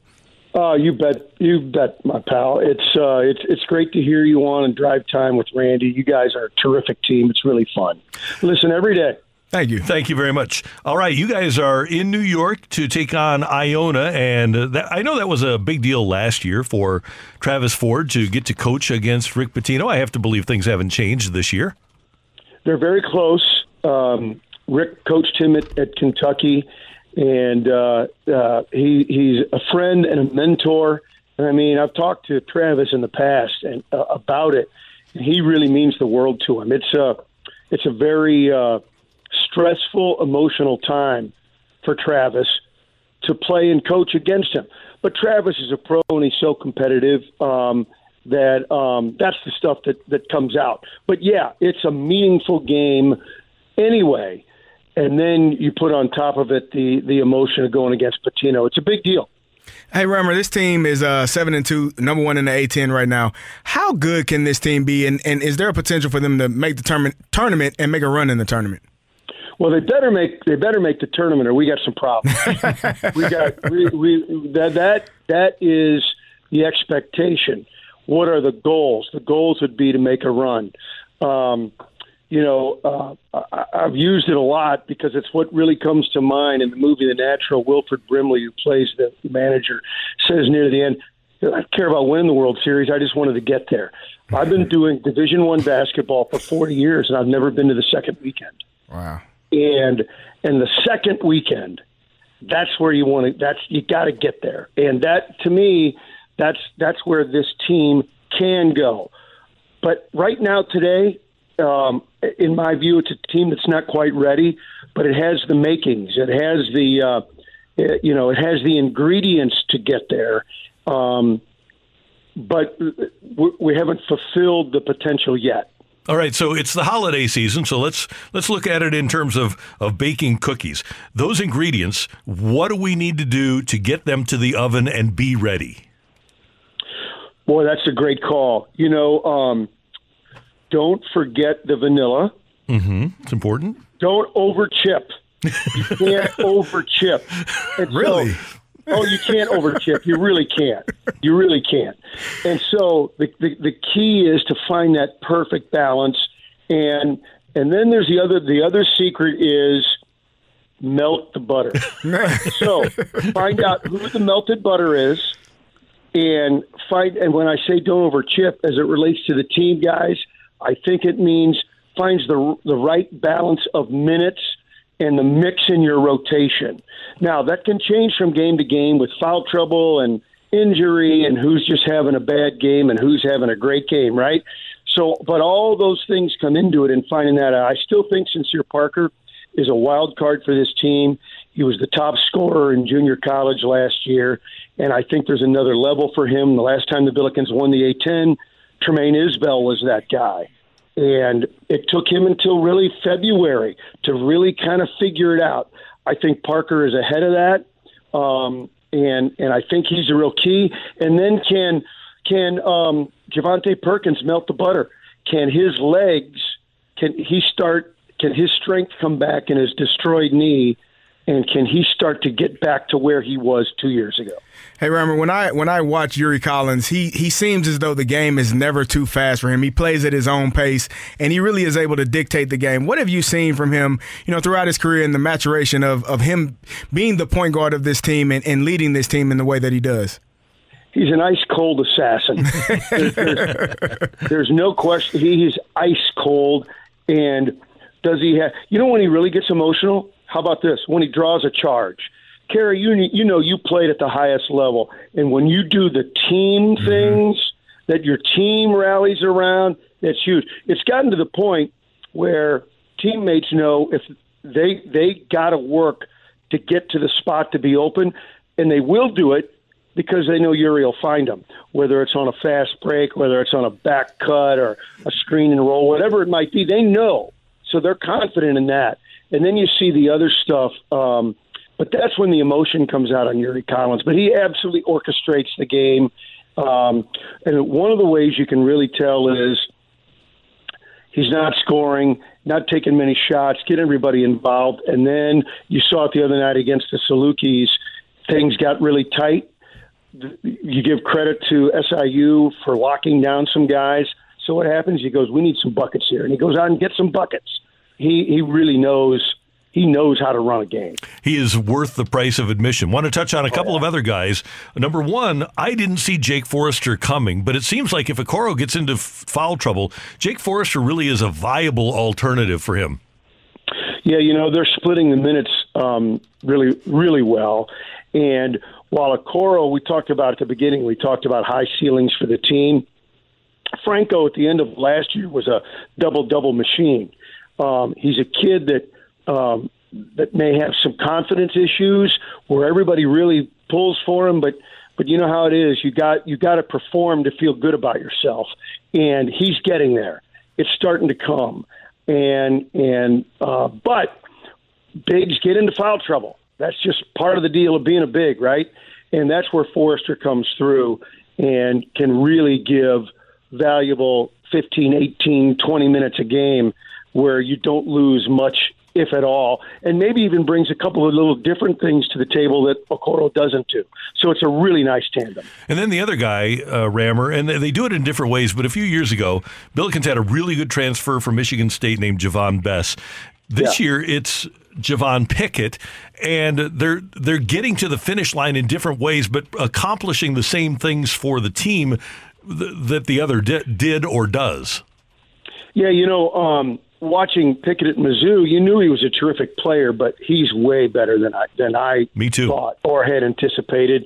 He's led the team in scoring the last 3 games, and he was an X factor where now, well, who are you going to guard? If you're putting together a game plan against the Billikens, who are you going to guard? And he really presents a matchup problem because he is willing and capable of defending 6'8", 6'9" power forwards, yet can they guard him? He's too quick for him.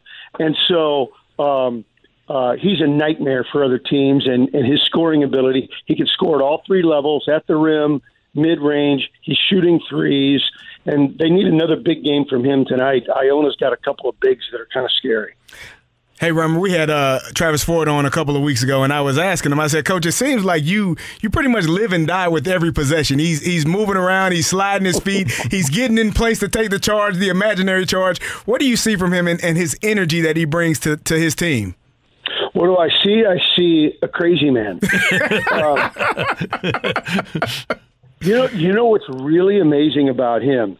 whether he's screaming at an official or yelling at one of his own players, kicking the table in front of us, he lets it go immediately, and he's back. Where that's how he deals with the stress.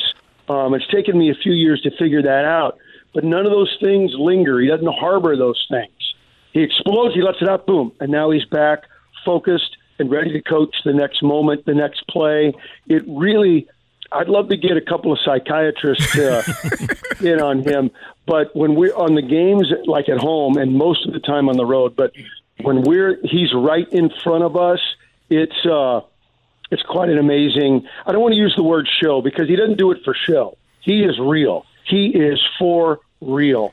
But it is an amazing viewing. Now I got to say show. It's quite a show. Experience.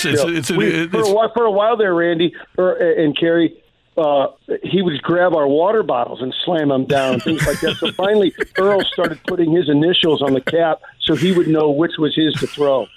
Rammer, when I can tell you from personal experience, coaching 14 to 18-year-olds and Travis coaching 18 to 22-year-olds, you have to get that energy out at some point. Otherwise, it may be directed at someone's child, and no one wants that.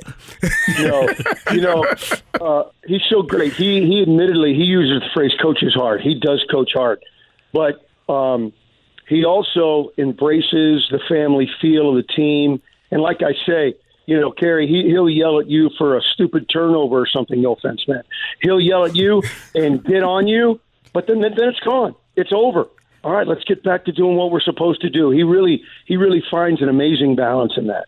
Rammer and Earl will have the call tonight on KMOX at 6 o'clock. Rammer in an amazing twist here on the opening drive. Following you, our next guest is going to be Mike Claiborne.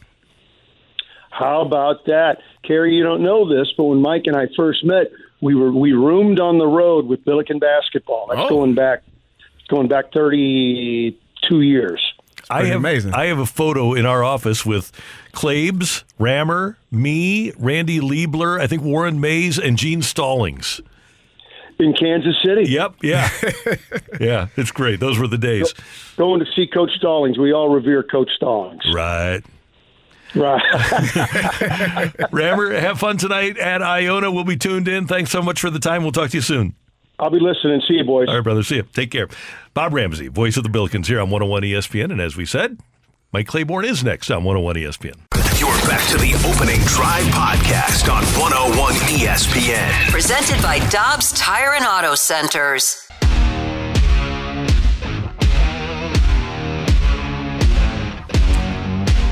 Kerry Davis, Randy Carricker, and we head out to the West Coast. The MLB winter meetings are going on in San Diego, and Mike Claiborne is there.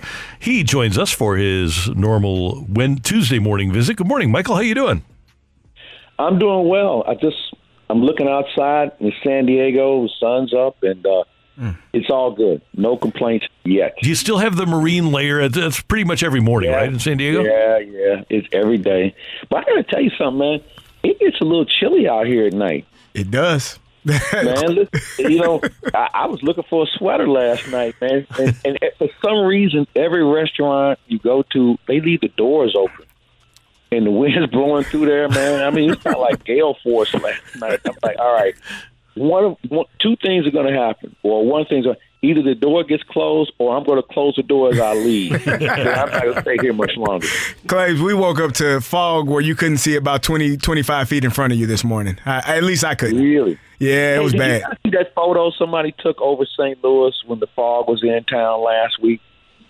And the only thing you could see was like a couple of buildings in the arch. I did see that. Right, the top of the arch, yeah. Yep. Fascinating photo. Yeah. So it was kind of like that day for you guys. Yeah, it was bad this morning. All right. Anything going on with the Cardinals to this point in the winter meetings? Well, you know what? They are aggressive.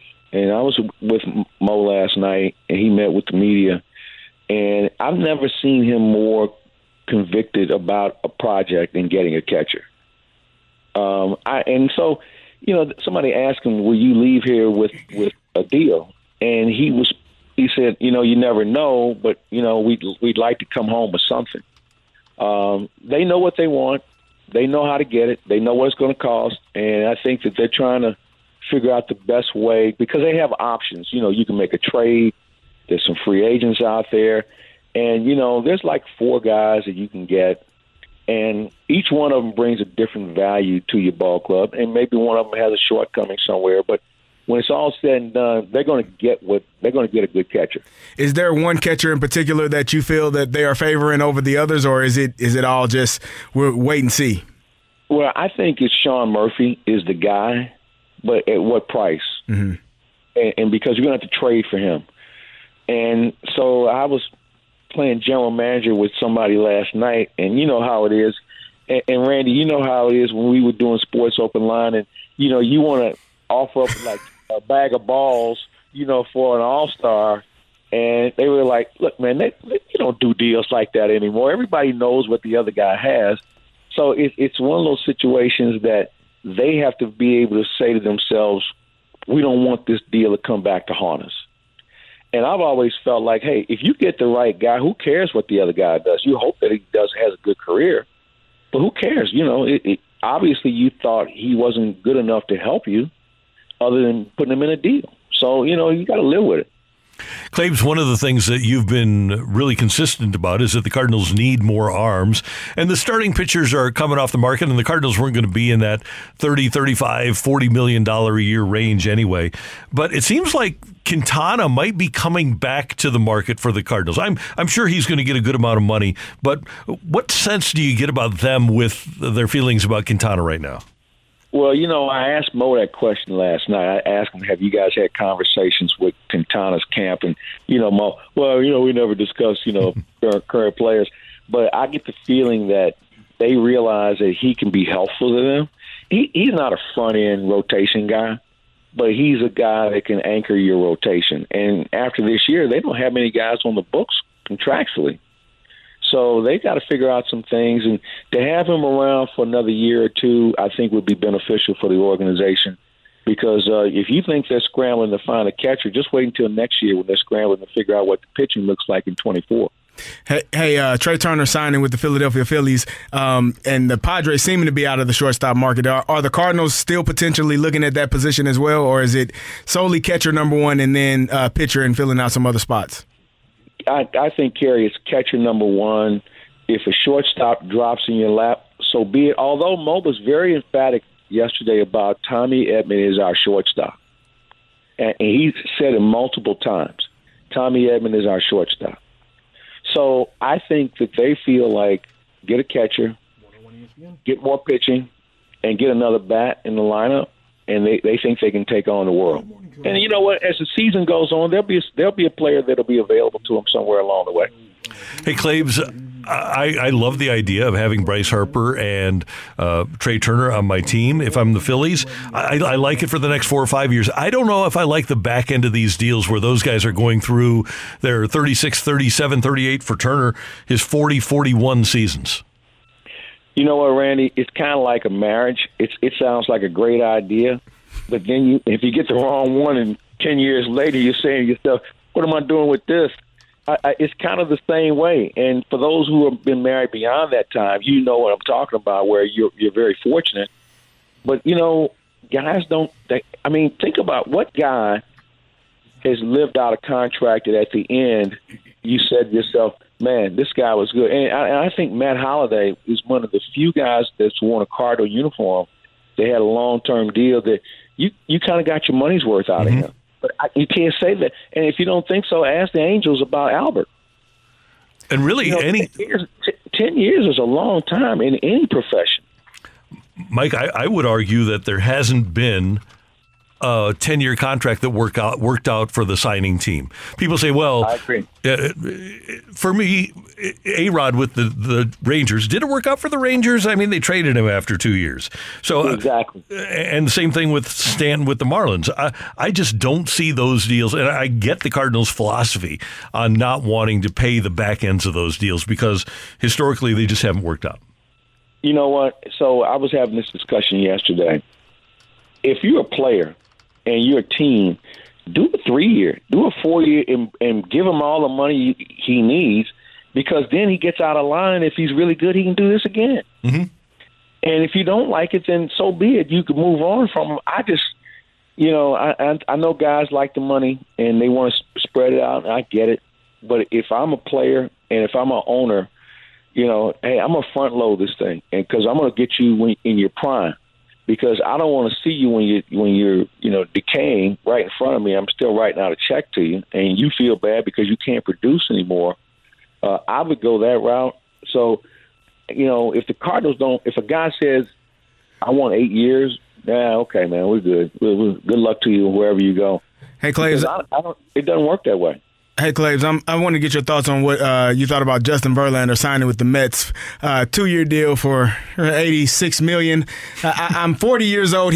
I'm 41. He's 40. I'm feeling like I played the wrong sport, and I wish I could go back in time. Kerry, I've been waiting to get on that time machine myself for I don't know how many years now. I'm just trying to figure out what sport I would have been that good at that I could have done it. But you're right, man. And, kudos to him, man. And you know what? It says a lot. And I was talking to somebody yesterday about Verlander, and it was Dusty. And, no, it was Greg Amsinger who was talking to Verlander during the World Series, and he's kind of found a new life. He said, I'm being a better husband, I'm being a better father, I'm being a better pitcher, and I want to be a better teammate, because he never really enjoyed the game leading up until now, and now he's having fun with life. He takes good care of himself.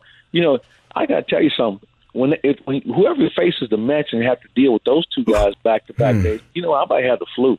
I might have COVID-23 or something, man, where I don't have to face those guys, because that's going to be a handful when they're both healthy. Yeah. Hey, Claves, you're down in San Diego. What do you have happening at Claves Online? Well, I would suggest everybody go online and check out my visit with Dusty Baker. We had a chance, and I've known Dusty for a long time, and just sitting there talking to him after winning the World Series, and he gave some great advice for people who want to get in the game. Whether you're a player or a manager or whatever, he had some great advice. So I would suggest everybody go check out my visit with Dusty Baker. That's going on this week. Obviously, we got Huddle Up with Howard Richards. That's coming up on Thursday. And I'll be back tomorrow at the MAC. So we got a lot of fun things coming up here on ClavesOnline.com. Safe travels. Thanks so much for the time. We appreciate it. Have a great day. All right, you guys take care. We'll see you later. Soon. That's Mike Claiborne on 101 ESPN. Coming up, we're going to talk to Mizzou running back Cody Schrader, getting ready for the Gasparilla Bowl. Cody is next with Kerry and Randy on 101 ESPN. You're back to the Opening Drive podcast on 101 ESPN. Presented by Dobbs Tire and Auto Centers. It's now 1st and goal. Schrader trying to get to the corner, and he's in there. Touchdown, Missouri. Cook will check down. Schrader trying to make something happen. Whoa! Cody Schrader on 3rd and a mile converts the first down. Unbalanced into the boundary. And it's Schrader who bounces his way to the goal line. Touchdown, Tigers. The pride of Truman State. Walks on and becomes the leading back for the Missouri Tigers. They give it to Schrader, and Schrader's able to break free. Schrader across the 40. Schrader out toward midfield. Schrader eventually tackled by Breedy. He's got a first down. I'm going to call him the little train that could. He's going to say, to heck with you. I could all along. They just didn't believe me. With Super Bowl champ Kerry Davis, I'm Randy Carricker, and those are highlights from the season of Cody Schrader, the leading rusher for Mizzou in 2022, had 691 yards on the ground, led the team with 8 touchdowns, and joins us now on the Brown and Crouppen Celebrity Line on 101 ESPN in St. Louis. Cody, thanks for taking some time. How you doing? I'm doing really well. Thank you for having me. I want to start with this. You're actually running the ball. You're down on the field, so you don't get to hear a lot of the highlights. How'd that sound? That was pretty cool, something I'm not really used to. So it was to kind of hear that. And I never really watched one of the games, back and kind of heard the announcers and stuff like that. So it was definitely cool to hear. Cody, I want to take you back to high school. You had a hell of a career at Lutheran South, one of the most outstanding players, I'm sure, in their history of the program. I do have an issue, though. You got 99 rushing touchdowns, Cody. You couldn't get across the goal line one more time. Yeah, so I actually have a funny story about that. So there was, I forgot which, I think it was like one of the last games. We were beating the team, by a lot. And my quarterback at the time, his name is Vito Orlando. And he knew I was one touchdown away. I don't know if he knew at the time, but we were in like an inside zone concept, like on the goal line, and he pulled the ball, and he like followed me into it and was laughing behind me. And that's something I give up every time I see him. I want to, I kind of want to fight him every time. But he's one of my best friends and stuff like that. And I looked at him, and now we talk about it. It's like, if you would have handed me that ball, I probably would have had 100. And that's something we laugh about that day. But yeah, no, I have a problem with that too. So anytime we see that guy, it's on site. That's awesome. So Cody, after your high school career, you went to take your talents to Truman State, a Division II school, and I'm sure there was a little bit of frustration knowing how well you played in high school and having to go D2. What was your mindset going to play football there and knowing that you had to take care of your business? Yeah, my mindset then was, of course there was frustration and, a little bit of like, anger and, whatever, all those emotions that I didn't think I got to go to the big school and have that opportunity. But, looking back on it now, I'm so thankful for that journey just to be able to develop and, then potentially, now looking at it, I didn't have to go to a big school and maybe sit for 2-3 years and develop and play behind, guys who are already at, say a Mizzou and stuff like that. So I actually got to go to a college, a good football program that I got to develop. I got to shine. I got to play. And, looking back on it, I'm just very thankful for that opportunity. And it's one thing to be the bell cow at Truman State. Another thing altogether, I would think, to be a bell cow for an SEC team, being the leading rusher, being the leading touchdown guy, the guy that they call your number in key situations. How has what you thought Mizzou was going to be lived up to what the reality is? Yeah, if I'm just speaking, the truth, I never thought I would, be the starting running back or even have the opportunity to get as many carries that I did, and just, truly just thankful and for the coaches and stuff, and just the players that have that trust in me to be able to, do that. And they thought, I could help them win football games and be able to, just be just a small part of the offense and stuff like that. But yeah, just the whole opportunity. Did not see I did not think it was going to be, what it was, and just very thankful to Coach Drink and the whole coaching staff and the team just for having that trust in me. Hey, Cody, what was the biggest transition coming from D2 to an SEC school?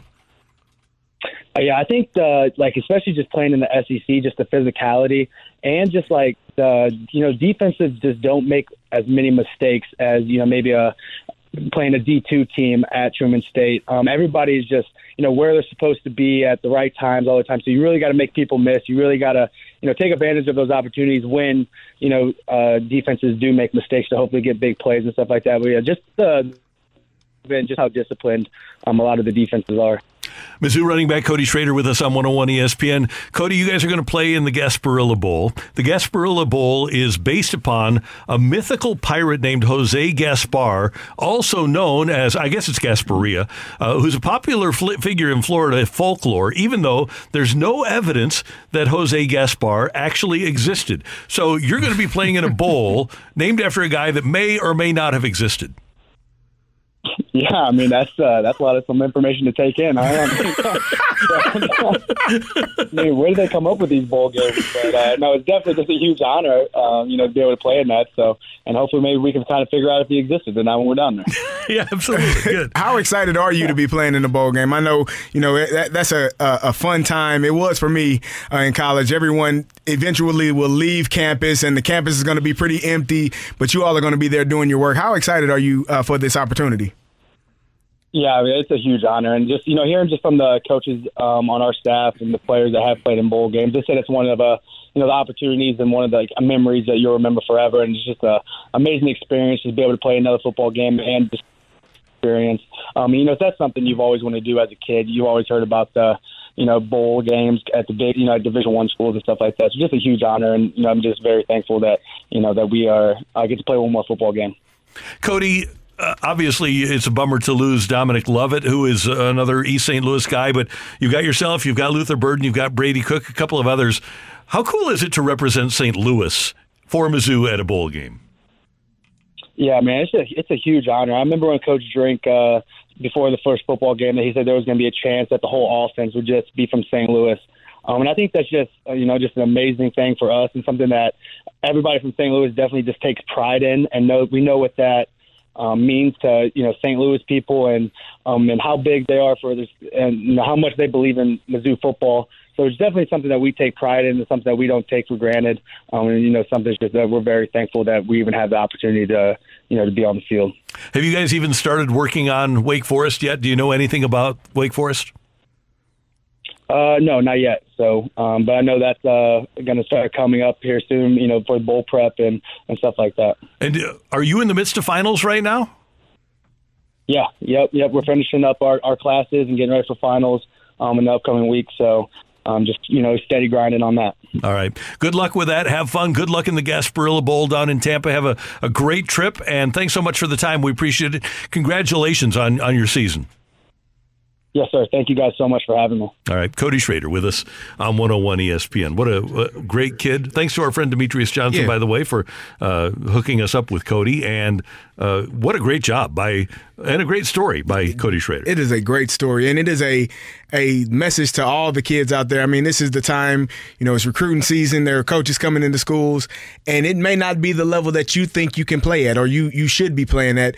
But he took the opportunity that was given to him. He had a hell of a high school career. I mean, there are a lot of kids who do not have those numbers who expect more for their potential college next phase than he was able to get. And so, the fact that he was able to go there, he said he was able to play right away, didn't have to sit behind anyone, able to play in games, and really tore it up and really got an opportunity to go on to the next level, walked on and now is on scholarship. Just a hell of a story of perseverance and just continuing to go after what you feel like you deserve, but not complaining and not whining and just going through it and getting it done. That's Kerry Davis. I'm Randy Carricker. Coming up, there's a struggling offense in the NFL, and the coach doesn't want to change it because it's too damn hard.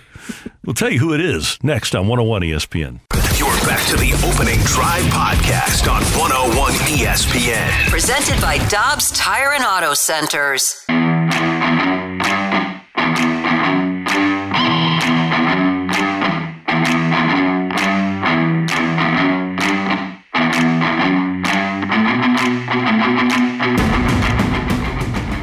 Yeah, I think we need to do what we're doing better. Yeah, I don't think at this point making a lot of dramatic changes is too hard to do that. If we can just do consistently what we were doing, I think we'll be all right. But we just haven't been able to have enough consistency, and that's hurt us. It's not one thing. It's just one time it's one thing, next time it's something else. We just have to play more consistent, play and coach more consistently. Bill Belichick's team is 28th in first downs. They are 25th in third down efficiency.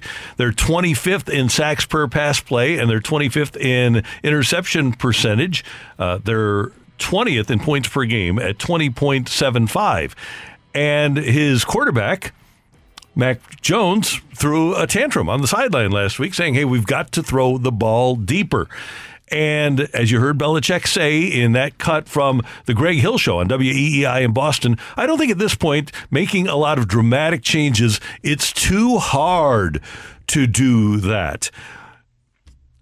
It shouldn't be too hard to change philosophically during the season. I get not installing new items, although Mike Martz did it on a pretty consistent basis with a lot of success, with albeit a lot of Hall of Fame players, right? But it seems to me, CD, and you played, so you know better than I, that at least philosophically, they should be able to change some things to open that offense up a little bit. Well, I think what Bill was saying is it's too hard to flat out change the offense or change an offensive coordinator and go in a completely different direction because of the terminology.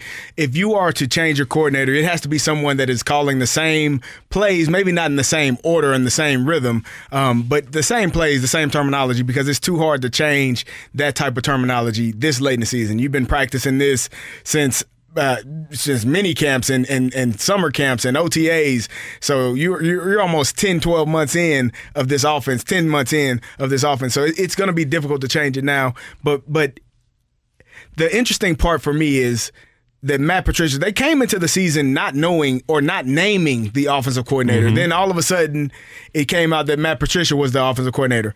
Well, he was a defensive coordinator some years back. He was a head coach, but prior to that, he was the defensive coordinator.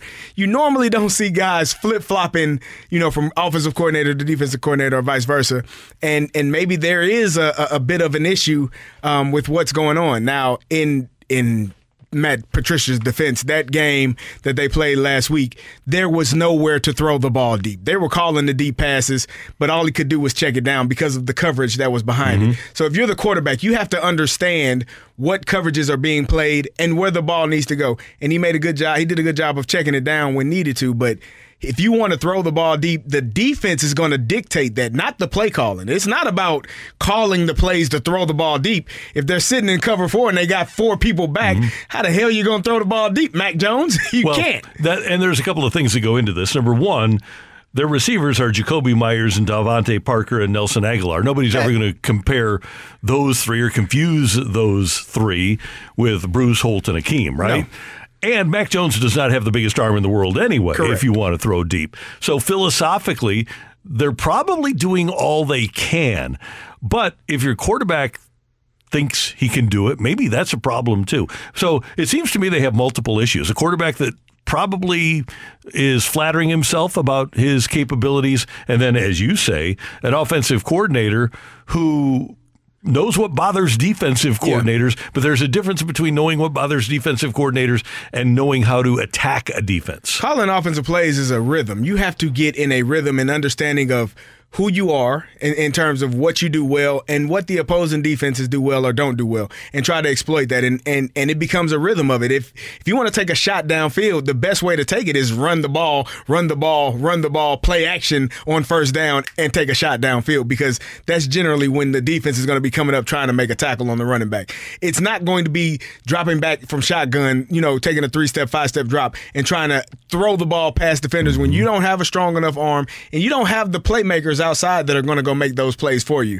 That's not common sense football. Matt Patricia probably understands that. Mac Jones is the one that needs to get on the same page, but they do have to figure something out offensively to get going. And the reality of the situation is, if Matt Patricia had Rob Gronkowski running down the middle and he had Amendola or Welker or Julian Edelman running crossing routes, he's going to be a lot better at his job. Yeah. If he's got Brady throwing it to those guys, he's going to be a lot better at his job. And Matt Patricia just doesn't have the tools right now to be great as an offensive coordinator. Yeah, and there was a time where Bailey Zappi came in and was having some success in the passing game. So again, there's a fine line between the defenses you're playing, the plays that you're calling, and the quarterback being able to make those plays. It's a combination of all of those things being able to be successful. And if one of those things is not working well, you're going to have trouble being able to throw the ball deep down the field. Do you think the Patriots are a playoff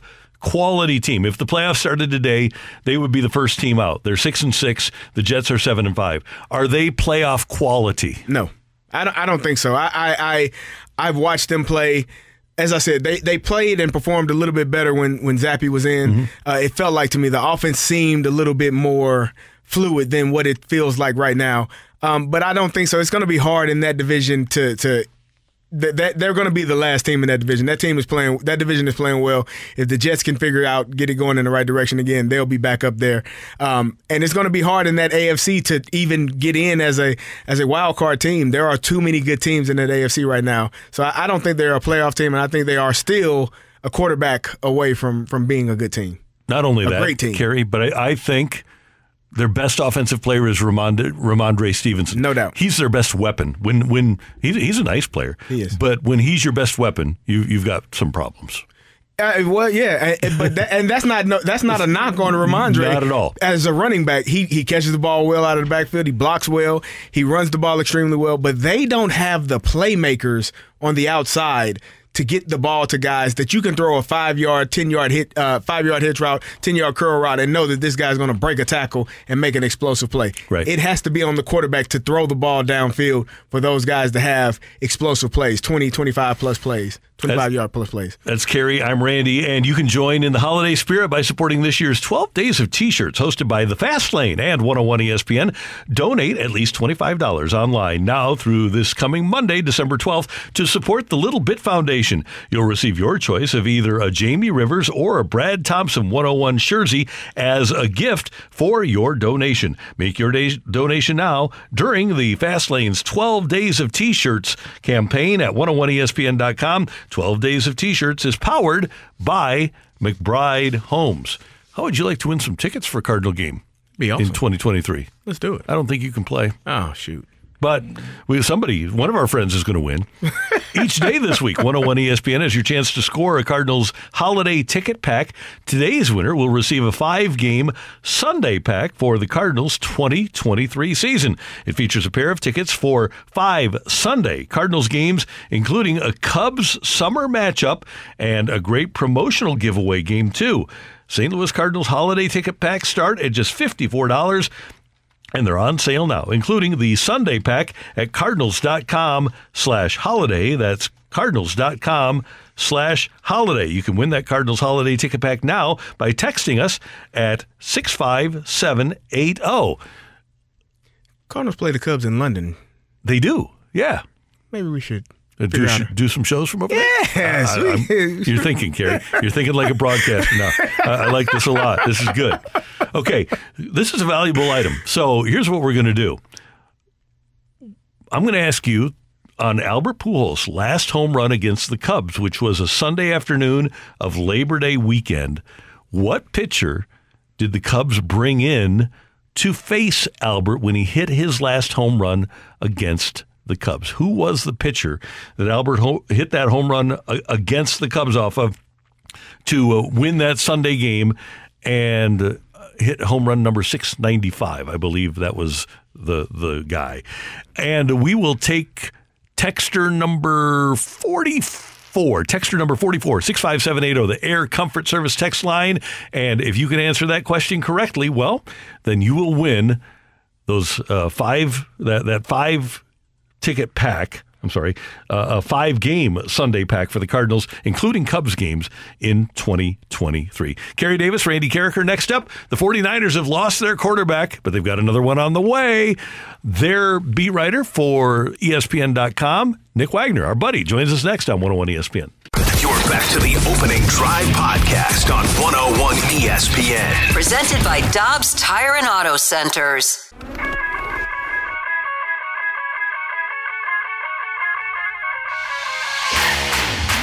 Congratulations to Scott in St. Louis. He was the winner of the 5-game Sunday pack for the Cardinals 2023 season that includes a weekend against the Cubs. He knew that Brandon Hughes was the pitcher that Albert Pujols hit his last home run against the Cubs against. The San Francisco 49ers are headed towards their number 3 quarterback, and we wanted to talk about that with our friend Nick Wagner, who covers the 49ers for ESPN.com. He is the ESPN Nation reporter, and Nick is with us now from the Bay Area on the Brown and Crouppen Celebrity Line. Nick, good morning. How you doing? I'm good, guys. Just another day of quarterback drama by the Bay. It's just kind of what we do out here. All right, Nick, I laid this out for Kerry earlier. So you got a good-looking, likable number 10 who goes down, takes a hit, goes down, out for the year. So then you get a number 13 from Iowa to come in and replace that likable, handsome number 10, and you got a ton of weapons around him. You know what happens. You know the story, right? See, this is why I needed to come on the show, because that was the insight and perspective I hadn't considered yet, and I can only get that from you, from my guy Randy. So I'm glad that I'm here. But I guess I'll have to look into like any of his like past employment, with the grocery store situation with it. Isn't that the next step, Randy? You're the guiding light on this. You're gonna have to tell me what I need to do. Yeah, let's see if he made his way to the Hy-Vee overnights. That's right. I don't think we have Hy-Vees out here, but what is the equivalent? Oh, I guess maybe in Iowa he could have. Exactly right. So, yeah. Hey Nick, what is the mood like with Jimmy G going down? I mean, from what we see, everyone on the team loves him. What is the mood like right now? Yeah, Kerry, you know what it's like in an NFL locker room, especially a game like that where it's a big win and arguably their best win of the season against the best opponent that they've beaten. But then you have kind of that bittersweet feeling, the mixed emotions of, not only what happens to our season, but what happens to our friend. And Jimmy Garoppolo has been through this. This is the third time in 5 years that he's going to end the season on injured reserve. He's been through this a lot. They know that he can bounce back, but it's even harder because, as Randy points out, this is their third-string quarterback. This isn't like they just lost one starter and now they're on to the backup and hoping they can hang on. And, that's pretty tough to overcome. So I think that's kind of the feeling here. I will say that I get a sense of confidence still that the Niners are not out of this in their mind. They believe that they can still make a deep run here. And part of that is, of course, that this is a very defense-leaning team. I would argue, guys, that Kyle Shanahan, amongst all the coaches in the NFL, is probably the least quarterback-dependent. And that's not to say quarterbacks don't matter for Kyle Shanahan, but I think that if you just look at his track record, some of the production he's been able to get out of guys, even Nick Mullins, who they didn't win a ton of games with, guys, but if you go back and look at the numbers in his first, I don't remember what the exact number was, his first number of starts, the only player who threw for more yards than Nick Mullins in NFL history was Patrick Mahomes. So he can create production. The question is, can he just keep them on schedule? Can he keep them ahead of the sticks? Can he not turn the ball over? A lot of the things that, frankly, they were going to ask Trey Lance to do, aside from the running, is what they're going to ask Brock Purdy to do. Just don't be a hindrance to winning. Make sure that he keeps them in position so that their defense can take over and some of their playmakers can make plays when the game's on the line. It is the proverbial get the ball into the hands of the playmakers, right? Because they don't have a bad playmakers surrounding the quarterback. Correct. Yeah, and that's the one thing that they've really got going for them. And the other day it was fascinating watching the Dolphins just dial up zero blitz after zero blitz on Brock Purdy. I counted 13 blitzes on Purdy, and at least 9 of them were zeros, which you don't see a lot of teams just doing that. And he held up pretty well. It took him a little bit to get adjusted. He made one play on a 2-minute drive right before half where he adjusted the route. He saw a side adjustment at the line of scrimmage with George Kittle where he cut a post route a little shorter, took a huge hit from a free runner and delivered it right on the money to Kittle. They go on to score a touchdown and take a lead that they wouldn't relinquish. So those are the kinds of things that they're going to need him to do if they're going to be able to make a deep push here. And they, like I said, I think they're still confident that they think they can. Realistically, can they win a Super Bowl? I mean, probably not. A rookie quarterback's never even been to a Super Bowl as a starter. But I guess there has to be a first time for everything. They're hoping that this will be the one. If I'm a 49ers fan, I'm pretty excited about what I saw because you think about a guy that didn't get the amount of reps that Jimmy G got during practice, was able to stand in there, played pretty well, and you have to figure that going into this week, going into the next game, he's going to have more opportunities at learning what's going on, what the defense is trying to do to him. So if I'm a 49ers fan, if I'm a 49er, I'm pretty excited about what I saw on Sunday.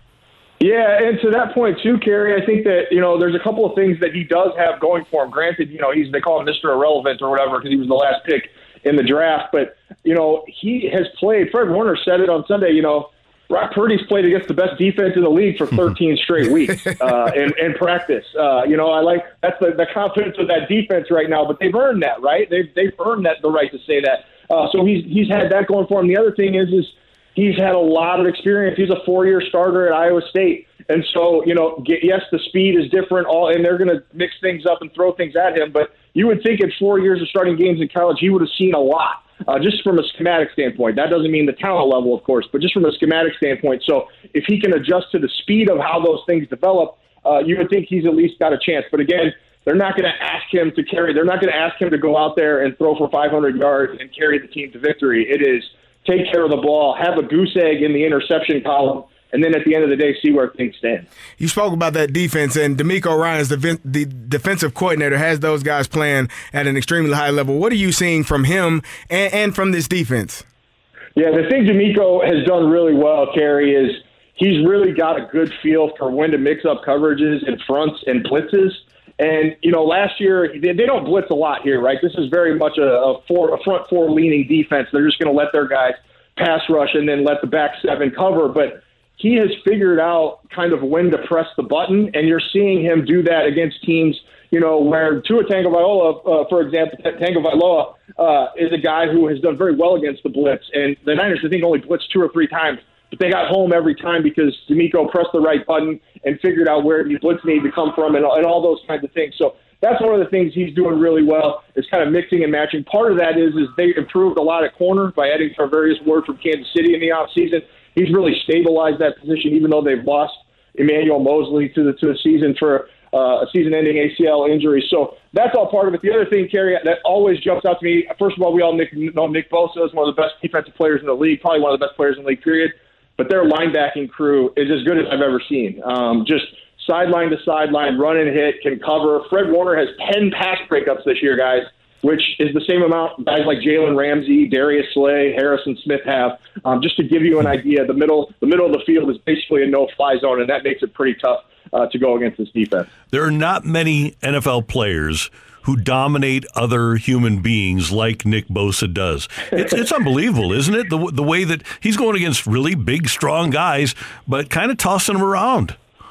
Yeah, it's fascinating, Randy. I always say, and you guys know this, I was blown away when Aaron Donald showed up in St. Louis for his first just rookie minicamp. You could just see, even then, without pads on, that he was on a different level than everybody else. And the only other player I've ever seen who just right away, from the moment they got there, jumped out in that way was Nick Bosa. And it's a combination of things. It's strength, it's speed, it's athleticism, but the technique is perfect. He and Joey train together in the offseason down in Florida every year. And I think it's interesting because they kind of have this Bosa special sauce where they're not sharing secrets. Von Miller has his pass rush camp every year. You know which two people who are top pass rushers are noticeable by their absence from that every year? It's the Bosas. Yeah, they just have their own little thing that they like to do, and they're not necessarily trying to share those secrets. I'm sure they do with their teammates. I know Nick does with his teammates here, tries to help them out. But they train under Larry Johnson, who's the best defensive line coach in America at Ohio State. They lean into him. Their dad was a pass rusher, and all of that put together, I think, has put him in a position where I think you could argue that aside from maybe Micah Parsons in Dallas, he's the best defensive player in the league this year. And I remember distinctly, Nick Wagner, the alacrity with which Jeff Fisher got Aaron Donald into the lineup after we saw that with no pads, the dominance. He got him in by the 6th week. I knew that was coming. I was like, wait a minute. Randy's either got a faulty memory, which is almost never the case, or this is going to end with a punchline. And I'm proud of you for going with the punchline there. Yeah, that was an interesting one. That was one of those. We're gonna work him in situationally because we've got Kendall Langford. Yeah, you sure do. Hey, Nick. Nick Bosa is sitting there with 14.5 sacks. Is there any talks about trying to go get that record, the all-time season sack record?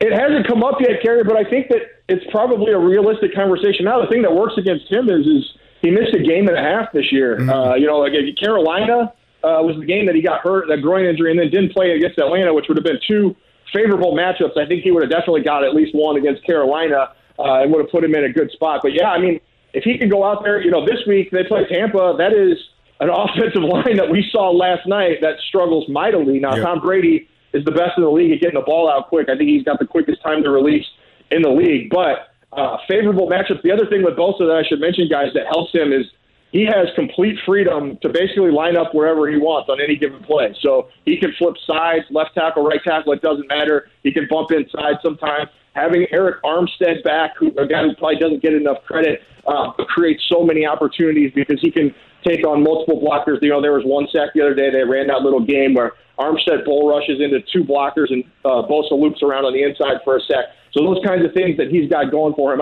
It's not completely out of the question, Kerry, but he's going to have to do some major work, get another hat trick or two here along the way. Hey, Nick, one last thing for those who haven't gone to ESPN.com and read your work. No Baker Mayfield for the 49ers, correct? It doesn't look that way. I'm not going to completely rule it out. But Cal Shanahan's pretty transparent, pretty honest. And his answer yesterday when he was asked about it, basically he said, we look into everything. That's kind of the standard answer. And then he said, I've always been a big fan of his, but I feel good with what we have. So I would suggest probably not. I think one thing that I know for sure that I can say, the 49ers don't think that even if they did put a claim in that he would make it to them. They're like 24th or 25th in the waiver order. So probably unlikely that that's a match. The other thing is They posted unlike Baker Mayfield. You guys remember? Yeah. So I'm not sure it would be worth it to possibly disrupt some locker room dynamics for a guy who would be a backup, because that's the one thing. Even if they do claim Mayfield and landed him, he would be the backup to Brock Purdy. They're set on moving ahead with Purdy right now. All right. Hey, you just take that Warner comparison as your own. If you feel free to use it. Like I said, I'm gonna call back after the show and chart this out for me, Randy. Who do I need to talk to? Like, who are the managers at the Hy-Vee in Iowa? All that kind of stuff. What are the specific things that Kurt was stocking in the grocery store? I know you know all that stuff. Exactly. Wouldn't forget it. Nick, it's always great to hear your voice. Thanks so much for joining us today. We appreciate it. We'll talk to you soon. You got it, guys. See you later. See you. That's the great Nick Wagner. Great work at ESPN.com covering the 49ers, and there's always a story around the 49ers. It is. There's always something going on. They have come back and made a run here in this NFC West, and they look like they're going to win the division. We'll see what Brock Purdy can do, and see if he can take them to the playoffs and win some games. Yeah, just get some games. Some games. Just win the division. Yeah. That's Kerry. I'm Randy. We're going to head down the stretch towards BK and Ferrario with What's on Tap next on 101 ESPN. You're back to the Opening Drive podcast on 101 ESPN. Presented by Dobbs Tire and Auto Centers. Kerry Davis, Randy Carricker, Matthew Rocchio, and gentlemen, there are 13,000 college football players in America. This morning, we passed 1,000 in the transfer portal, and there are projections that as many as 3,000 or 3,500 of the 13,000 college football players will wind up in the transfer portal. 10 to 20%? Yeah, last year it was 1,946 scholarship players. So here's the thing, and the transfer portal is a wonderful tool. It is a great option and opportunity for kids, but it is important to remember that the grass is not always greener on the other side. So if you are starting at a Power 5 school, a starter, which means you are playing other Power 5 schools, which means you are having the opportunity to be scouted by NFL teams because they are watching these Power 5 schools and these Group of 5 schools as well, but they are watching all of you all play. It doesn't make a lot of sense if you are a starter to transfer to another Power 5 school. That's just my personal opinion. Now, there are obviously certain situations where, maybe you're not getting the playing time. Maybe you're not getting the opportunities, and you do transfer and you want a better opportunity at another school. That's you are well within your right. You may also realize that when you enter this transfer portal, that nobody wants you. Yeah. And maybe that's why you're not playing at the school that you're at now. And so you have to take a real look at yourself, your ability, and you have to have real honest people around you. And that's the one thing that I give to my kids at the high school that I coach. I tell them the truth. And if they don't like it, they don't have to like it. But what I also tell them is, when you're 25, when you're 30 years old, don't lie. Don't go around telling your friends, Coach Davis hated on me. No, you didn't work hard. You didn't do your schoolwork. You didn't do the things that were required to get recruited to go to college. And maybe you just were not good enough. And that's a real possibility as well. So, all of these things, you have to have honest people around you. And some of these kids are getting bad information and making really bad decisions with their life. And I don't expect most 18 to 21-year-old college football players to be self-aware. And that's why where you said what people need is people around them that will tell them things they don't want to hear. Yes. Because not everybody, of those 13,000 players, how many are going to wind up in the NFL? 1%. Exactly. 1%. Yeah. So players have to understand that there's still value in getting that free education that you're playing football to get. That is the ultimate value. That is the thing that is going to unlock so many doors for you because, as you said, Randy, majority of those kids are not going to go to the NFL, and they hold on to that dream, that aspiration, as well you should. I don't want anyone to tell you can't make it or you can't do it, but there has to come a point where you look around and you have to realize the landscape of what's going on around you. You have to understand. I had a realization when I was in Pittsburgh and Bruce Arians said, hey, you want to be the starting fullback or do you want to be the third-string tailback fighting for the third-string tailback spot? Well, that doesn't sound like it sounds pretty logical to me. If you have to be aware of who you are, where you are. And again, you have to have people around you that are able to tell you the truth about yourself. And that's what I love about what Deion did. People will harp on, oh, that's rude, that's mean. He's telling those kids to enter the transfer portal. No, what he told them was, if you don't want to work, if you don't want to be here and do the things that are going to be required, we're going to try to get you to run up out of here. Because we're going to run you, we're going to work hard, and there are going to be people that do not want to be here. And if you don't want to be here, that's fine. That's why the transfer portal is there. Those that want to work, those that want to be champions will stay. And I want those kids in my program. I don't want you other ones around me. And for me, that is what football should be. You should have guys that want to work, that want to be a part of it. If you don't, go ahead. But understand, you're not going to have opportunities. You may not have as many opportunities as you think you will have. Do you think there would be any value at all to moving the transfer portal back from December 5th to January 5th? I don't think it matters. You're going to have the same number of kids. If you do that. But I'm just talking about if college football for bowl games. Well, if those kids know they're entering the transfer portal, they're not going to participate. Anyway? Yeah, they're not, because if you know you're going to enter the transfer portal, what don't you want to be? You don't want to be hurt. You don't want people to say, "Hey, that guy got hurt in the bowl game. I'm not taking him. I'm going to take another kid." So it doesn't really matter when the transfer portal opens. Those kids are jumping in there head first, not even checking to see if it's water in the pool, Randy. They're just diving in, and some of them are realizing that, it's not as good as they thought it would be. We've got a hump day tomorrow. Looking forward to that. We've also got our work Christmas party over at the main event later on. So you might find me there if there's free food. Maybe. We'll see. Matthew seems to have forgotten that's in I forgot about that yesterday. Is it today? It is, yeah, we're gonna get some food. Yeah, free food. I was literally sitting here planning. I'm like, what am I gonna eat after the show today? Noon to 4. Maybe I stop by. Maybe. Great job today by our producer engineer Matthew Rocchio. Whole hour just flew by. Whole extra hour just flew by. Randy, pleasure. Glad to help out. Yeah, thank you. CD? Appreciate it. And we appreciate you tuning in, texting in, and being a part of the show for all of us until tomorrow morning at 7. Have a great day, St. Louis. You've been listening to the Opening Drive podcast on 101 ESPN and ESPN.com. Presented by Dobbs Tire and Auto Centers. Hi, this is Chris Howard, host of Plugged In with Chris Howard.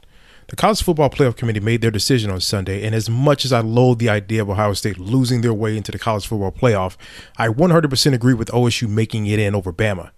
Nick Saban citing some hypothetical point spreads to prove his point that the Tide deserve a spot in the College Football Playoffs holds little substance when you consider Bama's best win is over Texas. No, the committee got it right. TCU had a great season with far more ranked wins than Bama and didn't deserve to lose their spot after playing a surging Kansas State in a championship game. And Ohio State, while not playing some of their best ball later in the season, was still 12-0 until they came face-to-face with my Wolverines. While the college football playoff system isn't nowhere near as good as it could be, it's better than what we had. And in a few years, it will be better for all of college football. Hi, this is Chris Howard, host of Plugged In with Chris Howard. Get the latest odds and trends for every professional and amateur league out there. From football to basketball to soccer and esports, we've got it all at betonline.net. And if you love sports podcasts, you can find those at BetOnline as well. And don't forget BetOnline for the NHL, MMA, boxing, and golf. Head to the website today or use your mobile device to learn more. BetOnline, where the game starts. Grab a 30-day free trial of Live by Live Plus, and you'll get unlimited skips, commercial-free music, and all of the podcasts and live streaming events you can handle. Visit livexlive.com/podcast1 to learn more and start your free trial.